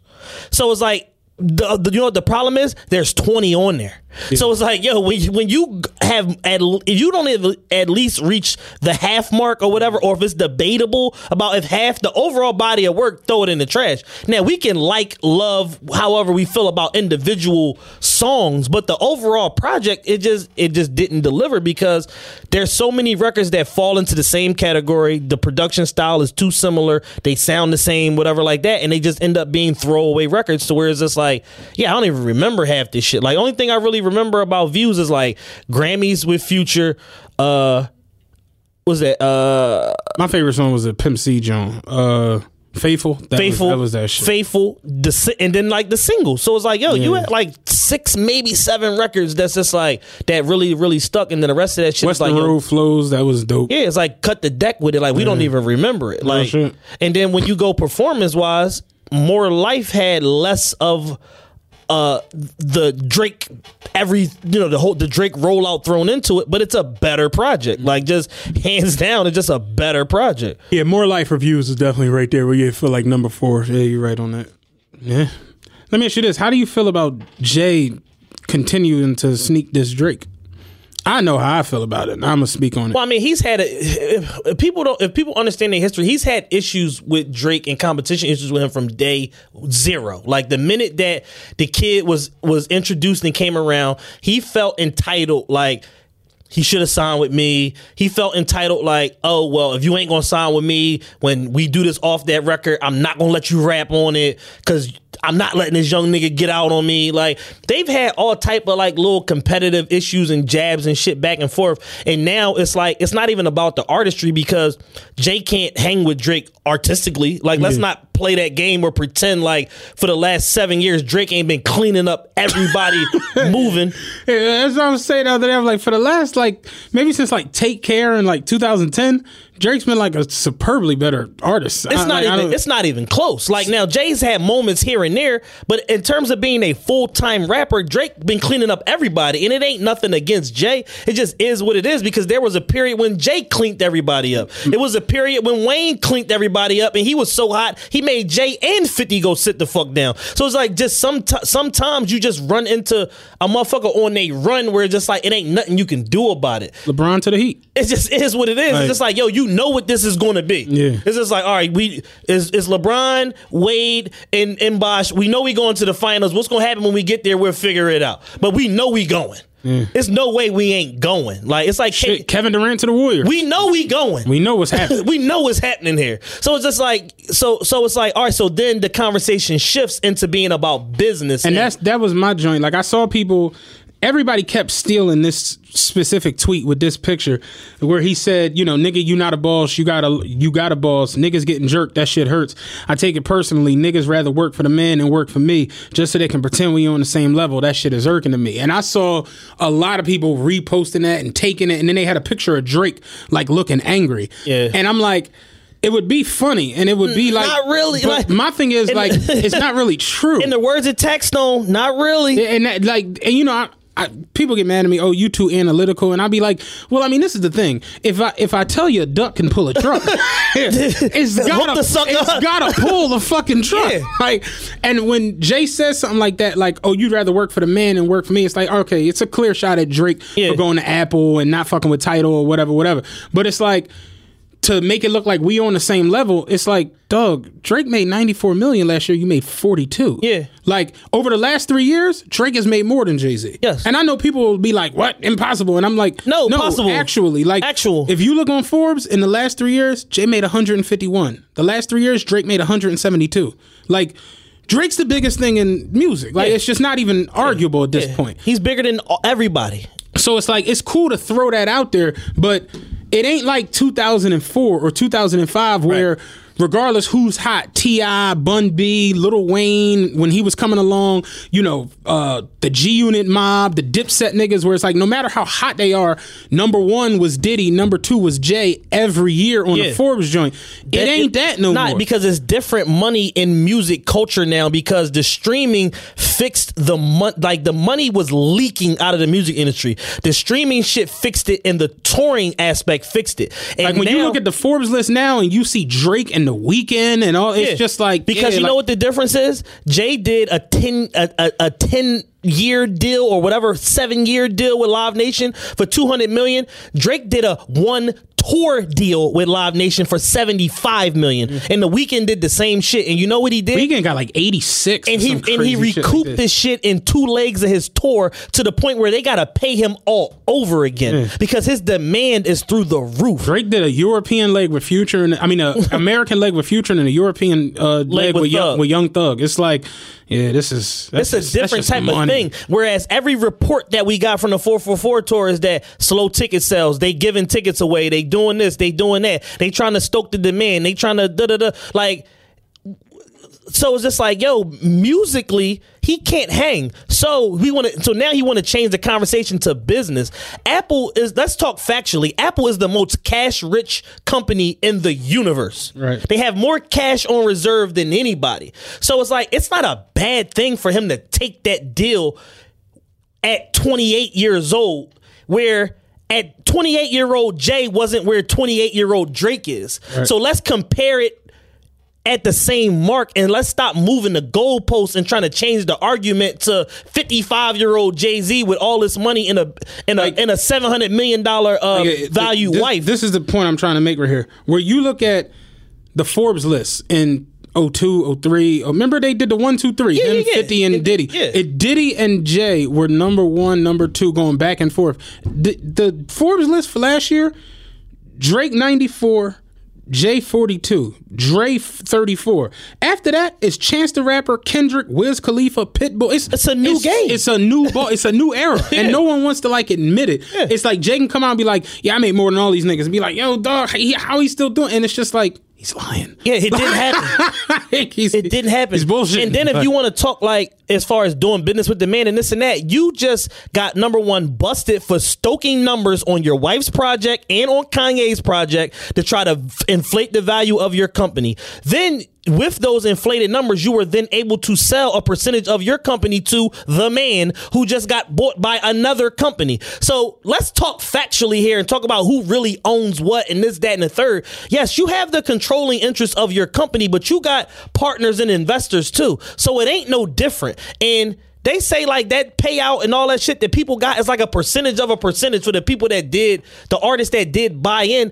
And y'all have issues every year. There are reported issues with y'all paying motherfuckers. Why do I want to come over here and play games with you as far as getting my bread when y'all inflating numbers and doing this and playing games with paying people, and y'all got royalty issues with artists every fucking quarter, and y'all had 7 CEOs since y'all started this company, when I can just go over here and fuck with Apple and get my bread, and I don't got to worry about none of the fucking back end and the bullshit, because I'm trying to run my bag up like you did to be in a position to do my own shit. Yeah. And it's like my joint is like the disses towards Drake just don't make any sense, because if we look at the music, he crushes all of y'all. If we look at the touring, he crushes all of y'all. Yeah. Like, think about this. You tour with Beyonce and can't even crack Drake numbers for tours. Correct. How nuts is that? Yeah. Drake got 2 tours that's in the top 10 highest grossing tours of all time for rap. They happened in the same year. Like, think about that for a second. It's like, you can't fuck with him as far as making the music. No. You can't fuck with him as far as touring. And when it come to earning money, it wasn't like you earned $42 million last year and Drake earned like 47. That nigga made almost a bean. Yeah, and he's going to do the same thing this year. He probably is going to go higher than it this year. Yeah. And like I said, over the last 3 years, he's earned more than Jay. So it's like, that was my joint. I'm like, it just makes sense. Yeah. Like, y'all get mad at rappers for not making sense. This is factually incorrect. It's not like people be confusing shit about, oh, you feel. I don't feel anything. I'm on the side of the truth. There's what's fucking true and what's false. And sometimes there's a gray area of we can go back and forth about and debate. It's a clear factually that Drake is the number one artist across genres. Bigger than Taylor Swift, bigger than Beyonce, bigger than every fucking body, because when he puts product out in the marketplace, it moves. A project he didn't promote sold 600,000 copies the first week. When I saw Taylor Swift in a commercial with Drake music playing, I was like, damn. You know what? They can't even put her music in the commercial. You know what? Taylor Swift. This is how desperate Taylor Swift has gotten to keep up in the rat race to try to appear as one of the superior artists. She sold tickets. She released the pre-sale for her tour the same week her album came out. If you bought a ticket to the concert, you automatically got an album. So it counted as an album sale. So if a fucking million people go out and buy tickets for your tour for whatever, you sold 1 million CDs. Like, no, you didn't. And that's you sold 1 million concerts. That's another thing when it comes to Jay for me. It's like Jay, like he straight be pulling the wool over y'all eyes, and y'all be like, bet. It's like the whole thing with him. Jay literally got niggas to run around like, oh, he sold 1 million in a week. And then I watched RIAA not give platinum status to Magna Carta for like 4 or 5 weeks. Yeah. I was like, wait, this don't make sense. If he sold 1 million in a week, why was he not platinum till a month and a half later? Yeah. And it's like, that be the silly shit. Then when you actually move the wool and you see, oh, the first week he did 83,000. It's like, yeah, that makes sense. Yeah, absolutely. That's where he's at. Just like Kanye just did his fucking worst numbers in however many fucking years. He just did 175,000 on Ye. Because while the demand is there, it ain't that much demand, and it ain't enough demand in the streaming era to push you to 500,000, which is your normal number, when you only got 7 fucking songs and people only like 3 of them. And you a dickhead kind of. Yeah. So it's like, yeah, it makes sense. But that'd be my joint when it come to Jay a lot. It's like, yes, Jay's a phenomenal rapper. I'm never going to take that away from him. I think Jigga was the man. I don't really know what Hove's doing, but I don't really know what Hove has. He's smart. You know what I'm saying? Like he's like he's too smart, and that's part of the fucking problem. Remember, like Mr. Fuji used to keep the powder in his belt for Yokozuna.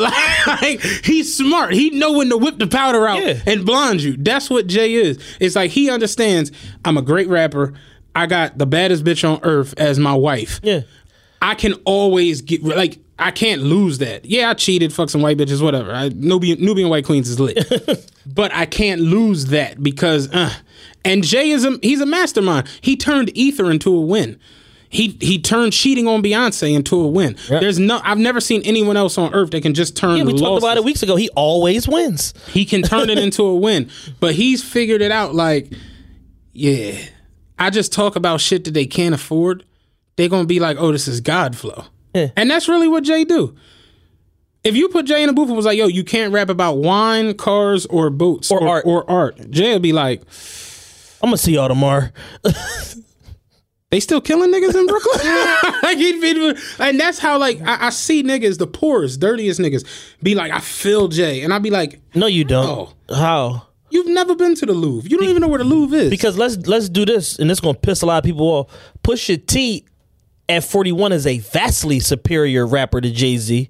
It's evidenced in how great Daytona and how depth lyrically Daytona is compared to 444 and how it's sticking more than 444 did. And he talks about shit that motherfuckers can't afford all the time, and y'all ain't running out to buy none of that shit because you don't. It's not Jay. It's not Jay. That's why I be telling like I was telling Kurt the other day, y'all are Jay stans. That's cool. Yeah. Just be like, embrace it. Like I'm a Drake stan. I'm a LeBron stan. I'm a Kobe stan. Like I'm a Floyd stan. I'll just keep it a bean. Just be like, yeah, man, I'm a fan. So whatever they say, I pretty much rock with. Right. I don't really care if it makes sense or not. But my thing is, I can literally go into the book or go into the facts of anything. I'm a Kobe fan to the death.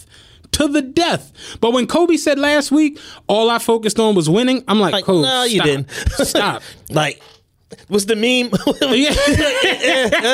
Like, I'm a Kobe fan through and through. I personally remember Kobe going on Stephen A. Smith's show and like, yeah, I got to get the fuck out of here because they on some bullshit. You know what I'm saying? I remember the video of him in the parking lot coming at Andrew Bynum. I remember that shit. And I feel like that's another thing that happens too. Revisionist history is just crazy. Oh, man. Motherfuckers will go back and they'll straight tell you anything.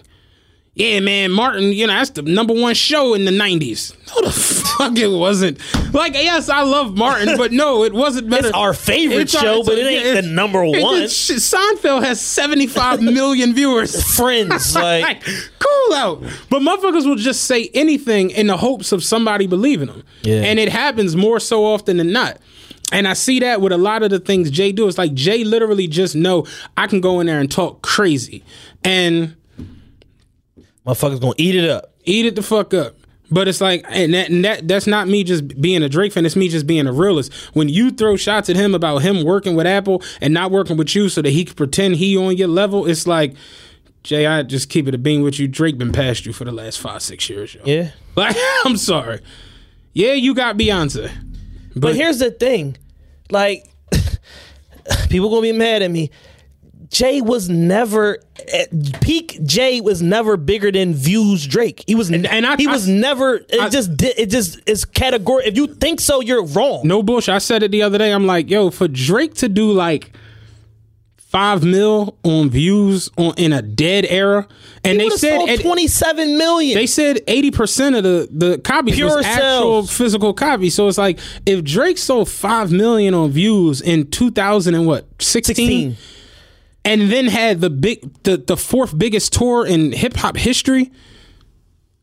What would Drake do in '97? He would have sold 38 million. And I saw Irv Gotti. Did you watch him on Drink Champs? Of course. Irv Gotti was telling Noriega and them like, yo, y'all, like our people, like me, Rule, Jay, X, we should be so happy that Drake is now. Because if Drake was out when we was out, it'd have been like Whitney Houston dropping.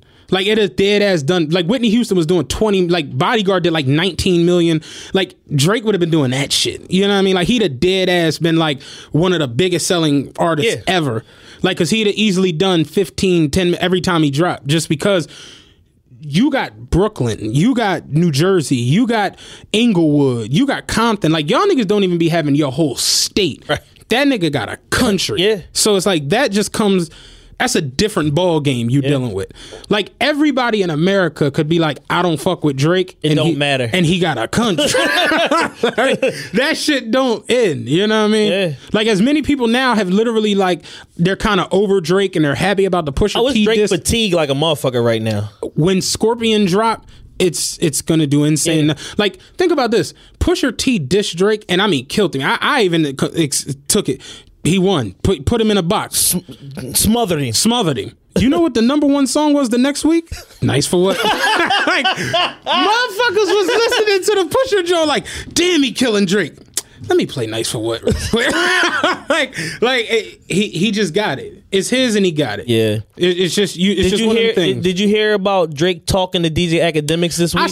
Academics is such a clown. I tried to watch the video. I watched it like 3 minutes. He's hard to stomach. Yeah. The video was like 9 minutes. I was like, there's no way I'm gonna make it all the way through this. I made it through the whole video. Basically, what he's saying is he said he had an actual conversation with Drake. He said Drake wanted to clear the air and was like, listen, because somebody sent Ack a bunch of Drake records. Somebody in his camp. Somebody in his camp sent Ack a bunch of Drake records, and it was songs that are on Scorpion and songs he did for other people. Hit records that he did for other people that are out now in the marketplace that have gone platinum or whatever the fuck that they did, and they were his references for the other motherfuckers.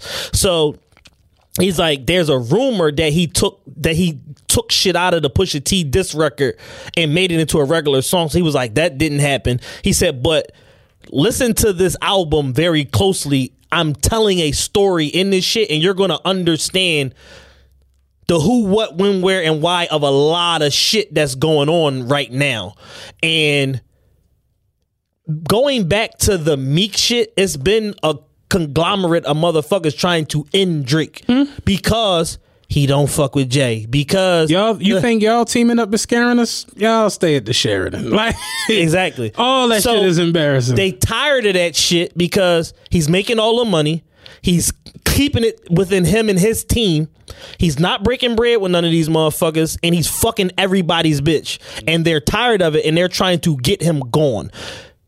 For those of you that do not know, I don't even think we didn't have a podcast at the time, so I don't think I've ever told this story in the podcast. There was literally like closed door meetings when that fucking when Meek was decided I'm gonna go full fledged against Drake, and it was Jay, and we gonna get Swiss to do the beat, and Jalil, and this. It was a whole everything because they was like, we gotta end this is what we need. This is what we've been waiting on. We gotta end the nigga. And Drama bitch ass was in on it, and his wife exposed that on Twitter that he was in on it, and he was mad at Drake because he turned, if you're reading this too late, into an album instead of a Gangsta Grills and this and that, and now he's fucked off, you know what I'm saying, and he's pushed out of the circle and all of that shit. So it's like, yo, all of these people, literally like companies, the whole Rock Nation building was dedicated to giving Meek the resources to end Drake. That shit is crazy. You talking about a billionaire is dedicating all his resources to end another rapper. And Drake dropped the diss track that sold 4 million copies and got nominated for a Grammy. They got 2 billion streams or whatever. Woo. And in reply to all that shit y'all just did, here's how I respond. Like, yo, I tell you all the time, man, when Chung Lee told Bison on Street Fighter, you burned my village, you enslaved my people, I'll never forget that day. He like, I don't know what you're talking about. She's like, you don't remember? It's like, the day I invaded your village, greatest day of your life, probably. It was Tuesday, though. I have no clue what do you mean about. Like, yeah, that Meek shit really was just like, whatever. It almost shit was crazy. We were driving to Rehoboth Beach. We was deep as shit. Maul was with Raw. We was all going down Rehoboth Beach. And I remember we were listening to the, what was the first joint he did? Charged Up. And we were listening to Charged Up. And then while we were down there, that was the Scary Hours night. Yeah. And I remember that fucking, when that morning, that fucking back-to-back hit, that was like, that was crazy. But yeah, that's kind of what my point when I say about Jay saying like he ain't on your list. Like, dog, if a motherfucker's not on your level, you ain't talking about him, you ain't dedicating your energy to him, you not putting all these resources behind trying to ruin the motherfucker and discredit him. Like, you're not doing none of that shit. Yeah. But every year, here you are. How do you feel about him coming at Ye throughout the album? I mean, that's probably to be expected. They got a weird contentious relationship, but then Jay's just so sneaky. It almost kind of disgusts you because he went on the Letterman interview and made it seem like, oh no, that's my brother, we gonna work it out, blah blah blah. Like, you know, people go through shit, woo woo woo. And Ye didn't say nothing about him, and Ye on his love shit, and then Jay dissed him.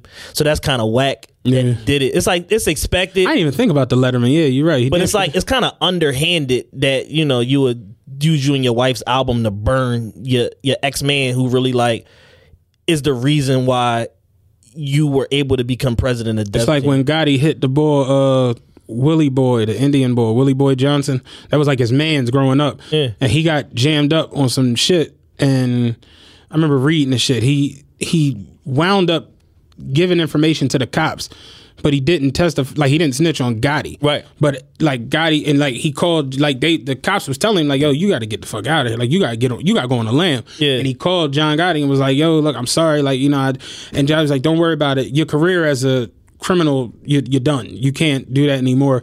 But as far as your safety, you're fine. You ain't got to worry about nothing. Nobody's going to bother you. Put my word on that. He got shot 19 times. Right. like, nobody's gonna do anything. Let's go get something to eat though. Come through. Come through. Like, yeah, so come down to TLA real quick. Yeah, real shit. Come down to the TLA. You're getting made.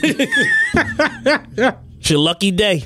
Yeah, man. But yeah, he had a couple good lines about the whole. I felt him when he was saying like, I ain't coming to nobody nothing when we beefing. I can dig that because that's when you beefing with your chick, you be like, shh. That should take a lot out of you. It take a lot out of you, dog. A whole lot out of you. So, you know, one thing I think though, Jay, motherfuckers was like, he's still salty about Ether, and I honestly don't think it really had nothing to do with Nas. I think it was just some more so to bust up the whole. Yeah, Nas is collateral damage. Yeah, like it's like if they could have got the album done sooner, they probably would have and got. They'd have done it when Ye released. Yeah, absolutely. Because it was Ye had got a little stuck in the muck about getting his shit out on time and all that too. He did better than they did with the Nas project. The wild thing with me with Jay and Beyonce is watching the stans work on social media because I'm a Beyonce fan. Yeah. I went to her concert. I had a good time in the rain, no doubt. In the rain with a poncho. I enjoyed myself. I have all of Beyonce's albums. I actually have a few of her early, like Dangerously in Love, and I have the actual CDs. Like, I love Beyonce.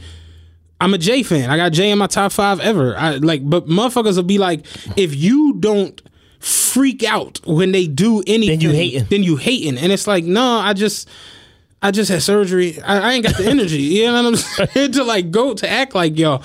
And I saw people last night like freaking out. Kim Kardashian posted on her story, the MTV Movie Awards. Are they tonight or tomorrow? Tomorrow. They're tomorrow. But she's, I guess, presenting or she's there or whatever. But she was doing her fitting for the joint. So she had posted like them fitting her or whatever. And she has like cornrow twists in her hair. And you should have seen the comments. The people. And I'm just like, y'all are bugging. Like, y'all losing it. Mind you, she looked like a fucking unicorn. They still beefing with this girl about these cornrows. Like, they got mad when she said the Bo Derek braids or whatever, but keep in mind, Jay-Z has a song, Girls, Girls, Girls. She thinks she's Bo Derek with her hair in a twist. Yeah. So it's like, what's good for the goose ain't good for the gander. And that's what I mean. It's like, we got to stop that, yo. Like, we got bigger fish to fry. That's I always like to people say. Got so much issues and so much beef with Kim Kardashian, but at the end of the day, she's a white woman essentially, but she has a black husband and a black family, and she propped up her black husband at the lowest point of his life, fucking that money up, all of that, reinvesting in him to the point where now Yeezy is $1 billion company and $1 billion brand, and she stuck by her husband through all the dumb shit. When a lot of y'all quote unquote strong black women gonna desert a motherfucker the minute that he have a bad motherfucking summer. I'm like, nigga, what you about to do? Like, you know what I'm saying, you need to figure this shit out on your motherfucking own. And she stuck with him in true wife fashion, for better or for worse. They figured that shit out. They got a beautiful family. They got several successful businesses that they're both running and a part of. He fucking fixed and styled the whole family. He's a fixture in that family and essentially the patriarch of that family now. And I don't understand. Like, the mother got a black boyfriend. Like, you know what I'm saying? So just like, yo, like, they fuck with, like, allow motherfuckers to fuck with y'all. Like, y'all want to push people away from y'all so hard. Y'all be trying to be too black, man, and I don't be feeling that shit. I feel like I always say to you, people got their picks. And it's like, no matter what happens, if you're one of the picks, they'll get on Kim Kardashian like, oh, she was fucking Reggie Bush, or oh, she was fucking Brandy's brother. What's his name? Ray J. Chris Humphries. And I'd be like, Beyonce was dating Marcus Houston in a plastic suit. And Nas and Pharrell. Like, Beyonce was a video girl. Yeah. She was in the video for Happily Ever After. Case. She's in the video for, this is the crazy part, Jay disses Nas for Shorty, you hold that ice. And Beyonce was in the video. Yeah. I mean, like, y'all just got your picks, and that's really what it is. It's like, ether happened, but to Jay stand, man, fuck, that shit ain't true. And it'd be like, nah, it's some facts in there. Yeah, there's some facts in there. Sorry, you know what I'm saying? I know I don't want to get you riled up, but there's some facts in there. And it's like when people be stands or something, they just can't be able to, like me. I'm a Drake stan. Drake lost to Pusher. He got annihilated. I'm a Kobe stan. Kobe not the second best player ever no more. Like, second best shooting guard. He ain't the second best player though. He the second best shooting guard. Yeah, but he ain't the second best player though. No. That's ship set sell. Yeah, you know what I'm saying? And it's just like, you got to be able to, like, you know, people get married and they love people and they cherish them, but there comes a time where they might get divorced because they fall out of love. And it's like, y'all just can't be realistic with the things. And it don't be for no reason, because you don't know these people. Yeah. You're never going to know these people. You're not going to meet these people. If you do try to touch them, you're going to get tased. It just at the minimum. At the minimum, you might get power washed. It might go totally. You might get mauled. Like, they might like do some cool shit, like sick a bear on you or something. You get hit with a power wash. I seen a chick get hit with her hand. Got hit with the power wash, and the meat came off of the bones. Like, damn. Like, yeah. That's what I'm saying. Like, you don't try it. Like, it's not going to go the way you think. Before we get out of here, two things I want to discuss real quick. Hold on, let me get this other ad out the way real quick. Hold on. I forgot. We got one more sponsor. Hold on. We had multiple ads. We're making money this week, Taylor. This week's episode of Realest Podcast Ever is sponsored by Blue Chew. And guys, let's talk about sex. Okay. Good sex. Now you can increase your performance and get that extra confidence in bed. My homies from Cali call it juicing. Yeah, I've heard that. So listen up, BlueChew.com. That's the blue like the color blue. BlueChew.com brings you the first chewable with the same FDA-approved active ingredients as Viagra and Cialis, so you know they work. You can take them anytime, day or night, even on a full stomach, and since they're chewable, they work up to twice as fast as a pill, so you can be ready whenever an opportunity arises. Holy shit, I need these. Blue Chew is prescribed online and shipped straight to your door in a discreet package, so no in-person doctor's visits, no waiting in the pharmacy, and best of all, no more awkwardness. They're made in the USA, and since Blue Chew prepares and ships direct, they're cheaper than the pharmacy. Right now, we've got a special deal for our listeners. Visit BlueChew.com and get your first shipment free when you use our special promo code, which is Wildfire. Just pay $5 shipping. Again, that's Blue Chew, BLUE Chew.com. Promo code Wildfire to try it free. Blue Chew is the better, cheaper, faster, and we thank them for sponsoring the podcast.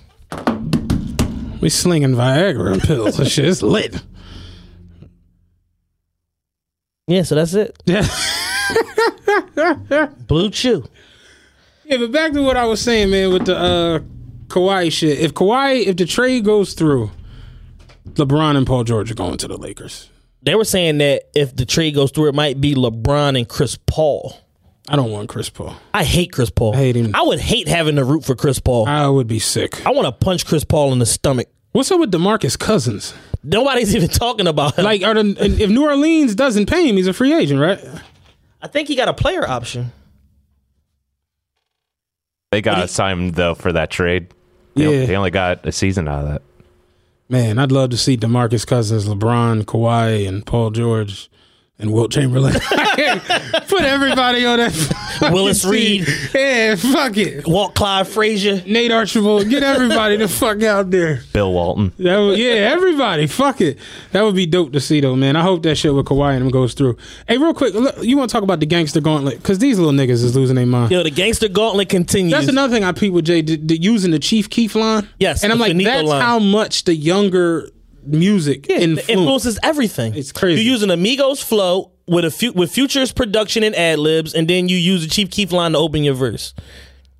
Youth culture dominates everything. Hip hop is and will always be a young man's That's why game. when motherfuckers be like, I don't fuck with Uzi, I don't fuck with Keef, and I be like, you're stupid. How? Because that's what influences all of this dumbass shit. Like when you see Drake do Look Alive with Block Boy JB and they doing that dance and like that shit come from the younger like ain't no 40-year-old niggas figuring out to do that stupid ass dance. It's like that shit is influenced by the like hip hop come from young niggas. All these old niggas we love, we all be like, yeah, LL been at it for 3 decades. That's because LL started when he was a teenager. Right. You gotta fuck with the youth. That's just the way it go. But these two young niggas, they out looking for murder and smoke. I don't get them. So the Gangster Gauntlet tour continues. This is, I think, our 3rd installment of the Gangster Gauntlet. Might be the 4th. Even worse. So Tekashi 6ix9ine started the this leg of the Gangster Gauntlet tour at MetLife Stadium in North Jersey. For Hot 97 Summer Jam. He was told repeatedly by Ebro, you will not be performing with anybody and you will not be allowed in. You are essentially banned from the premises and we want nothing to do with you or Treyway. And Tekashi 6ix9ine, in his most creative move yet, showed up with makeup on his face, over his face tattoos, and tried to discreetly move through the venue. But he had 60 Bloods with him, so it kind of got derailed or whatever. Yeah. And he ended up... oh no, all them dudes in red ain't with me. Like, what? So he ended up curbside, and instead of going in and performing, they ended up putting the beats on some guy out in the parking lot from a rival gang, apparently, Loki Shmula or some shit like that. They put feet and hands on him. Apparently, he ran, and the young boy Fetty Lucchini from GS9. He's the young buck that is about to get signed. I think the Good Music that's still on the street. He said, we have no affiliation with him because nobody from GS9 would have ran. So he's been denounced by GS9. So he's just an offshoot Crip that got hands and feet put on him outside of MetLife. Okay. So that's that. The second part of the Gangster Gauntlet tour is amongst Chief Keef and Tekashi, and Tekashi 6ix9ine was told you cannot and will not come to Chicago. So his reply to that was to sneak into Chicago on a red eye, get there around 1 a.m, peep the scene, survey shit, see where people are, and go to various places within the city between 1 a.m. and 8 a.m. and film himself in different places and strategically drop the footage when he was already on a plane and out of the city. So they told him, you won't come to O Block, blah, blah, blah.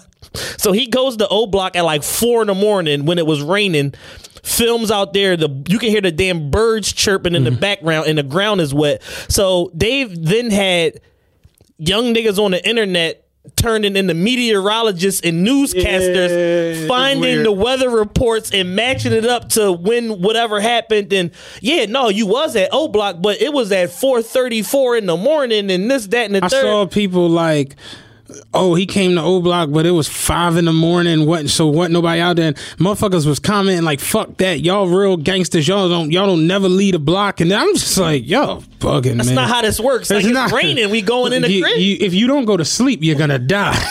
Like, eventually, you got to go in the house. So then from there, he goes, I guess, went back to his hotel, went to sleep, got up at the crack of dawn, ate something in the morning, went and got cheeseburger platters, gave them out to the homeless, mobbed around the city various places. But we live in the era of technology and camera phones, and they was catching him in between all of this shit. And he had a Drake level security detail, and he had unmarked police cars, probably state troopers or whatever, or special PD, whatever, following him, trailing his SUV.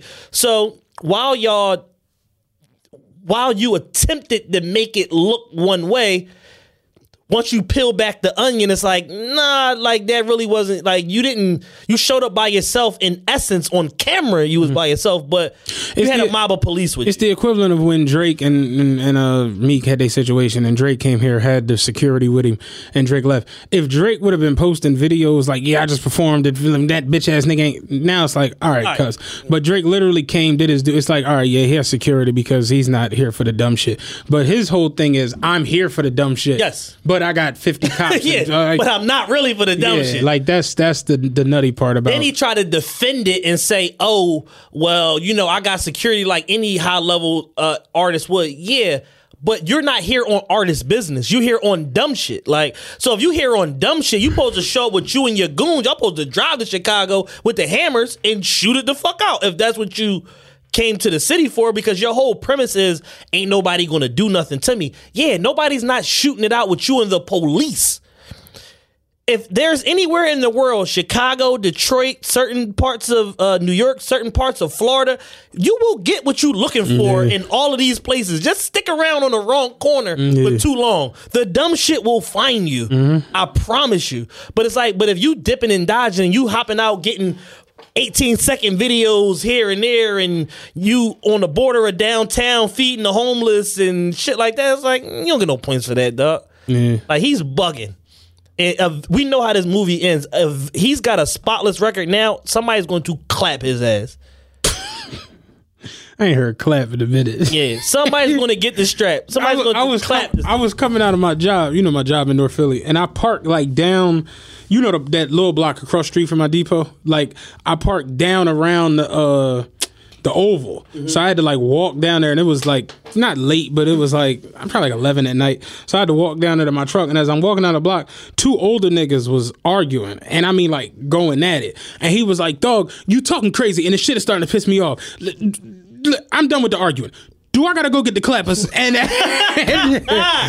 I start dying. I mean, I burst out laughing, and both of them like turned and looked over at me. I'm like, oh, my fault. Don't mind me. My fault, fam. And I went ahead, got my truck, and I rolled. And the next day, I was driving a 60, and old head got on at 26 in Allegheny. And when he stepped up on the bus, I was like, oh shit, clappers, what's up, man? He started cracking up. Oh shit, clappers. My nigga clappers. He's like, oh, I'm done with all the talking. Do I gotta go get the clappers? Do I gotta go get the clappers? Do I need to seal your fate tonight? Just let me know. You know what I'm saying? You just made me think about it. I get it. I have so many funny little experiences out there. Do I need to go get the clappers? I'm the same way you burst out. I was like, and they both turned. I'm like, oh shit, my fault. Oh damn! Now it's y'all two against me. You right? I'ma leave. Do I gotta go get the clappers? Do I gotta go get the clappers? Is hilarious. But the Gangsta Gauntlet shit got weird when he flew his BM out to New York. Oh yeah, so that was the third leg of the Gangsta Gauntlet tournament. He flew Chief Keef's piece of shit baby mom, Slim Danger. I said the other day on Twitter, I would feel like such a failure if I had a baby. One, if I had a baby mom. But if I had a baby mom named Slim Danger, that's a meth head. It's like, yeah, I fucked up. Yeah, and yo, you know what I want to know? Number one, they said that it was a $75,000 shopping spree, but all she got was a fanny pack that was like $1,400. So where's the other $73,600 at? So who said it was $75,000? TMZ. Yeah, they not in that one bag. They grossly inflated. Maybe if they went to more shit after the taping. No, they said it was a $75,000 shopping spree at Gucci. Oh no! I'm like, they must have shipped everything else back to the crib. Oh, y'all ain't got it in stock? Cool, just ship my shit.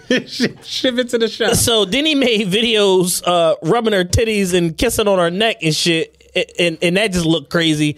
And basically what I want to know is, do all the Chicago niggas have like a hit white baby mom that they're hiding somewhere? Like when she came on the camera, like, yeah, I'm Chief Keef baby mama. We both did the same. Baby mama. Yo, Chad really get me, dog. Like, we be on the same wavelength all the time. Chief Keef baby mama Danger. That nigga don't do shit for a fucking kid. I'm like, yo, this bitch is mentally retarded. Like, it's no way that she's not, like, it's no way she don't get a check. Like, flat out. She had on boxing trunks. I was like, what the fuck? I thought she was. Listen, I didn't know who this MMA fighter was that Tekashi was with. I saw the video 4 times before I finally clicked on it and was like, yo, what is this? Yo. Somebody had to literally put the words on the video next to it for me to click on it. Yeah, and I'm like, all of this shit is fun and games, but it's like, y'all got kids. Like, it's a kid somewhere. Yeah. If you his baby mama, there's a kid somewhere in the scenario. You know what I mean? And this is awful. For him to be Chief Keef, whatever, cool. He a rapper, he an entertainer, whatever.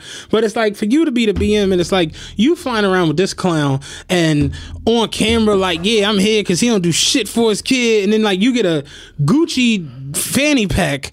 What the fuck does that do for the kid? Sold your soul for a Gucci fanny pack. Like, that don't help the kid out. And I'm just like, man, like, that be my joint, the children. You know what I'm saying? Yeah. Because I believe they are the future. And we be fucking up so bad. Like, when it come to them. Like, and everybody's having their fun. Like, we laughing at it, whatever. But it's like, damn, yo, it really is a kid at the center of this goofy shit. And Tekashi, a kid his damn self. Chief Keef's a little older now. Yeah. He's probably 24. No, not even. He's 22. Is he? Yes. Jesus Christ. Like, they babies. They straight kid. Because Keef got on, he was like 16, 17 years. So it's like, they children. You know what I mean? And it's just like, this shit is, it's like, trying to put, like, because it's not like they retarded. Because that's a different angle. But it's almost like when you... I'm trying to put it in the right words. DJ Academic said that all Tekashi 6ix9ine does all day long is sit in a room by himself and come up with weird ass scenarios on how to fuck with people and then how to rebut them when they say some shit, and just comes up with all these off the wall like scenarios on just how to like ruin people's fucking day. And that's all he does, even like down to the arguing and like shit. Like that's all he does all day long. So he's just looking for ways to just harass people, and they fall for it every fucking time. Yeah. It's bad. Like it's all he's going to get clapped. Like it's no way around this. Yeah, when you looking for that much smoke, sooner or later you're just picking fights with people at this point. Yeah. Because the whole root of the Chief Keef shit is he said, I don't like that Finito record. Like, motherfucker talking about he riding through New York. You won't respect my city. Like, excuse me? This song came out. You wasn't even like a thing. Like, nobody was even talking about you. What are you talking about? He's like, you ain't blow New Jersey up. The fuck is you talking? Like, you just making up reasons to beef with people. And it's the fact that people are really getting into it. Like, really, really, like, going at it about the shit. It's just like, yo, have you seen what's going on at the border? Them taking the kids from the parents? Oh, yeah. Like, we got way bigger fish to fry. Yo, that fucking ICE organization, I seen something the other day. They fucking detained a guy who's been a U.S. citizen for 50 years and took his green card. I seen him send a boy who been here for like 26 years. They sent him back. Like, he got kids. Like, he got like 3 or 4 kids. They all was born here. And they came and got him and took him back. And I'm like, yo, y'all are bugging. That right shit now. is the most evil organization ever. Trump, you talk about that real quick before we get out of there. Trump and Kim Jong had a powwow summit in Singapore the other day, and Dennis Rodman was like, did you see him crying? And I'm shit. just like, I laid the foundation for this. And my man was like, yo, could you imagine that cipher? And I'm like, dog, like, could you imagine your homie pull up in a wheel and it's Dennis Rodman, Donald Trump, and Kim Jong-un? Like, what the fuck did we have here? And I think Charlemagne gave Donkey Today to Dennis Rodman, I think, or he was going at Dennis Rodman on Twitter. And somebody was like, Dennis Rodman, he gonna see you and he gonna fuck you up. And he was like, if I'm ever in the same vicinity as Dennis Rodman, like, I fucked up. I deserve to get fucked Something up. went left. You know what I mean? And it's like, yeah, man, like, America, that shit at the borders is trifling. Yeah. They straight coming like, oh, yeah, we taking the kids in for processing and then just straight not giving them back. That's fucked up. Yeah, for sure. You know, we've seen it before with us, you know, like separating families and shit. But it's just, I feel a lot of times we just got bigger fish to fry and no one's paying attention to the serious, you know, the serious shit that's happening. Yeah, definitely. So it's like, you know, it's cool to laugh at, you know, Chief Keef and his BM and Tekashi goofy ass, but like we say every week, we in trouble. Yes, we are. We in big motherfucking trouble. Hey, real quick, you put a social media topic. What was that? Social media topic / y'all weird. There was this video that was on social media, and then I seen it made World Star. Some girl, I guess her boyfriend got caught cheating or whatever, so she bought him a Goofy the dog costume and made him wear it and walk down the street on all fours. Where did this happen with the costume on? Take a guess where this happened at. Florida. Florida. What's the 3rd worst place in America? I mean, as far as I'm concerned, it's North Philly, but probably Kensington. Shut up! It happened in Philly. Yes. Get the fuck out. Yes, man. Kensington. Kensington and fucking what's that? Kensington. I'm really over here like Florida, Atlanta. I'm thinking Detroit and some shit. Yeah, like Kensington and like Erie. You know where that Walgreens is? The Walgreens, Kensington and Erie. Oh, you talking about Kensington, Allegheny? Kensington, Allegheny. Okay. Right there. there. It was there. Oh, wow. The That's right where Walgreens is in the 60 background. It's fiends making videos and shit. Like, oh shit, girl, this is crazy. I ain't see it. That's crazy. Yeah, it was ridiculous. She's like, you want to act like a dog? You gonna act like a dog today? She had a leash on him, and he had the Goofy costume on, walking on all fours down the street, man. In those situations, not about to embarrass myself or you. Like, that's just weird. I mean, Yeah, that's a y'all weird. Definitely y'all weird. Like it's just not happening. Like just stab me like a regular woman would. Like there's no way that you're getting me to put the costume on. Like that's dead. But I guess if you living in her crib and eating off her EBT, you might got to wear the costume. Motherfuckers is just y'all do too much for social media, man. I saw people today using that caption, "Everything is love." Like the album, I saw because y'all so easily distracted. And it's just the other day, y'all was good, love and joy. But didn't he punch you in the eye like that? I'm looking at some of these shows today, and I'm just like, yeah, like y'all are retarded. You know what I mean? Like, y'all put yourselves out there on social media. Like if it's January and you dating this guy, you post pictures of him. We see this. Maybe not everybody who's like second and third level as far as like retaining knowledge and shit like me, but I don't even necessarily got to be paying mind, but I pay attention to shit. And subconsciously you'll check yourself like, how did I even remember that? But that's just the mind of, I'm sorry, like I play poker. So it's like if I play a tournament that I know is going 22 rounds, I be remembering shit from the third round. Right. But it's like when I saw you earlier and we was both at table 6, like I kind of understand where he's at. He overplays 2 pair. Like I know all of these things. So it's like, that's just me in life. And my girl, she get mad at me. Like, why do you remember every fucking thing? I be like, I can't help it. Yeah. I want to turn that shit off, but it mind, it is what it is. My mind goes. So it's like, I see you post pictures of this guy in January. Then you're posting pictures of another guy in May. And I'll be like, well, what happened to the other, and then you don't see neither one of them during the summer. Yeah. But then come September, you post the first guy from and it just be like, y'all gotta stop, man. Like if you know your situations is unstable, just stop broadcasting it. Just enjoy it for what it is. Keep your shit behind the scenes. Cause next thing you know, you got a nigga in a dog suit walking up and down the fucking street. Listen, I date in one of 2 ways. These are the 2 ways I date. I either am extremely low and keep it quiet and don't display nothing, or I put 97 different pictures on my page to where nobody can tell who's my homegirl, who my sister, who I'm smashing, so they just can't tell. I'm just either going to flood or I'm going to just say nothing at all. Y'all want to take a little 4-month spurt and be putting Taquan up, then y'all single for 2 weeks, and then it's all about you and your king, your son. Then you dating motherfucking Rafiq after that. Like, y'all be all over the place, man. Like, spare us, because then when somebody asks you, damn girl, what happened with such and such, then they wrong. When Carl was tweeting about the problems with like black relationships in the households, and he was like, I already know that my son is king Twitter gonna be mad at me. Yo, I fell the fuck out off of that. My son is king. That's some funny ass shit. But I ain't really got nothing else. I'm surprised we got through these 2 hours. Yeah, man. My energy is awful. Shout out to our sponsors, Blue Chew. Go to the website, bluechew.com. That's BLUE Chew.com. Shout out to our other sponsor, what the fuck is these people's name? National Credit Card Relief. You can call them at 1-800-218-7170. That's 1-800-218-7170. Optimal is for people that have at least $10,000 or more in credit card debt. They can get you into a debt forgiveness program. Yeah, we're waiting on a call from Will. So yeah, did the wire come in yet? Poor right now, Will. Help me out, brother. Yeah, pretty much.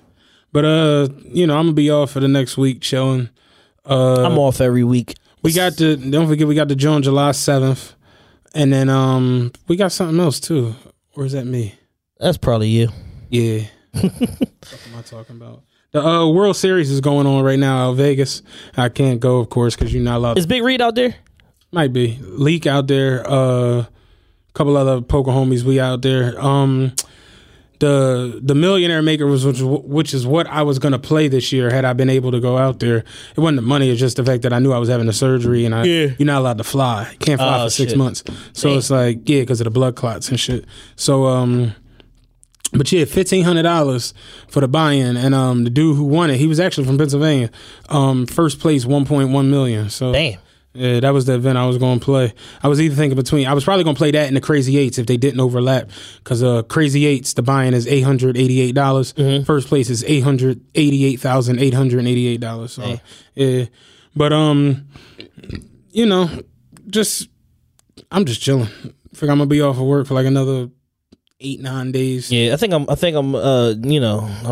Cancun in a couple weeks. In between that, I'm just chilling. Got this event with Gunna coming up this Thursday at Vanity. Y'all can get the tickets online, VanityGrandPhilly.com, to see Gunna birthday party live performance at Vanity. But yeah, if shit don't go right, I'm just moving to Miami for the summer. You know what I'm saying? Have my bedroom ready, dog. You know what I'm saying? In one of the foreigns. I'll be down there. He knows who he is. One of my rich friends. Drive down there for a week. Can't fly. Might drive down there for a weekend. But yeah, we out, man. Realest podcast ever. Happy to be back. Got to get the momentum rolling again. Yeah. People have been hitting me up like, yo. Oh, yo, the Roost Picnic audio. Listen, apparently they have not cleared Carolina to send us the audio yet. There's still like some red tape with that. Our guy Talib Dean said that he was going to get it situated and get it over to us so that we can release the episode. So we're waiting, just like y'all waiting. We absolutely want to put it out. They hit me up to argue on Instagram this morning. I ain't got time though. So Talib, send the audio. You know what I'm saying? And that's pretty much all I got. We out. We out of here. Hey there. Ever thought about what makes your heart beat a little faster? Oh, you mean like when you discover a new track that just speaks to you? Yeah, or finding a movie that you can't stop thinking about? Well, get ready to feel that excitement all over again, because Amazon Prime is here to take your entertainment and shopping experience to the next level. Absolutely. Prime isn't just about getting your packages quicker.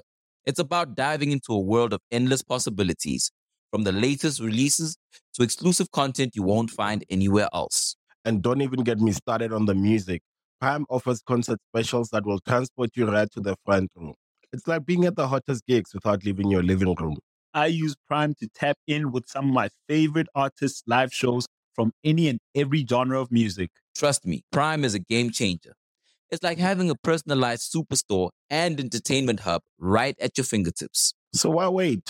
Head over to Amazon.com/Prime and start experiencing entertainment like never before.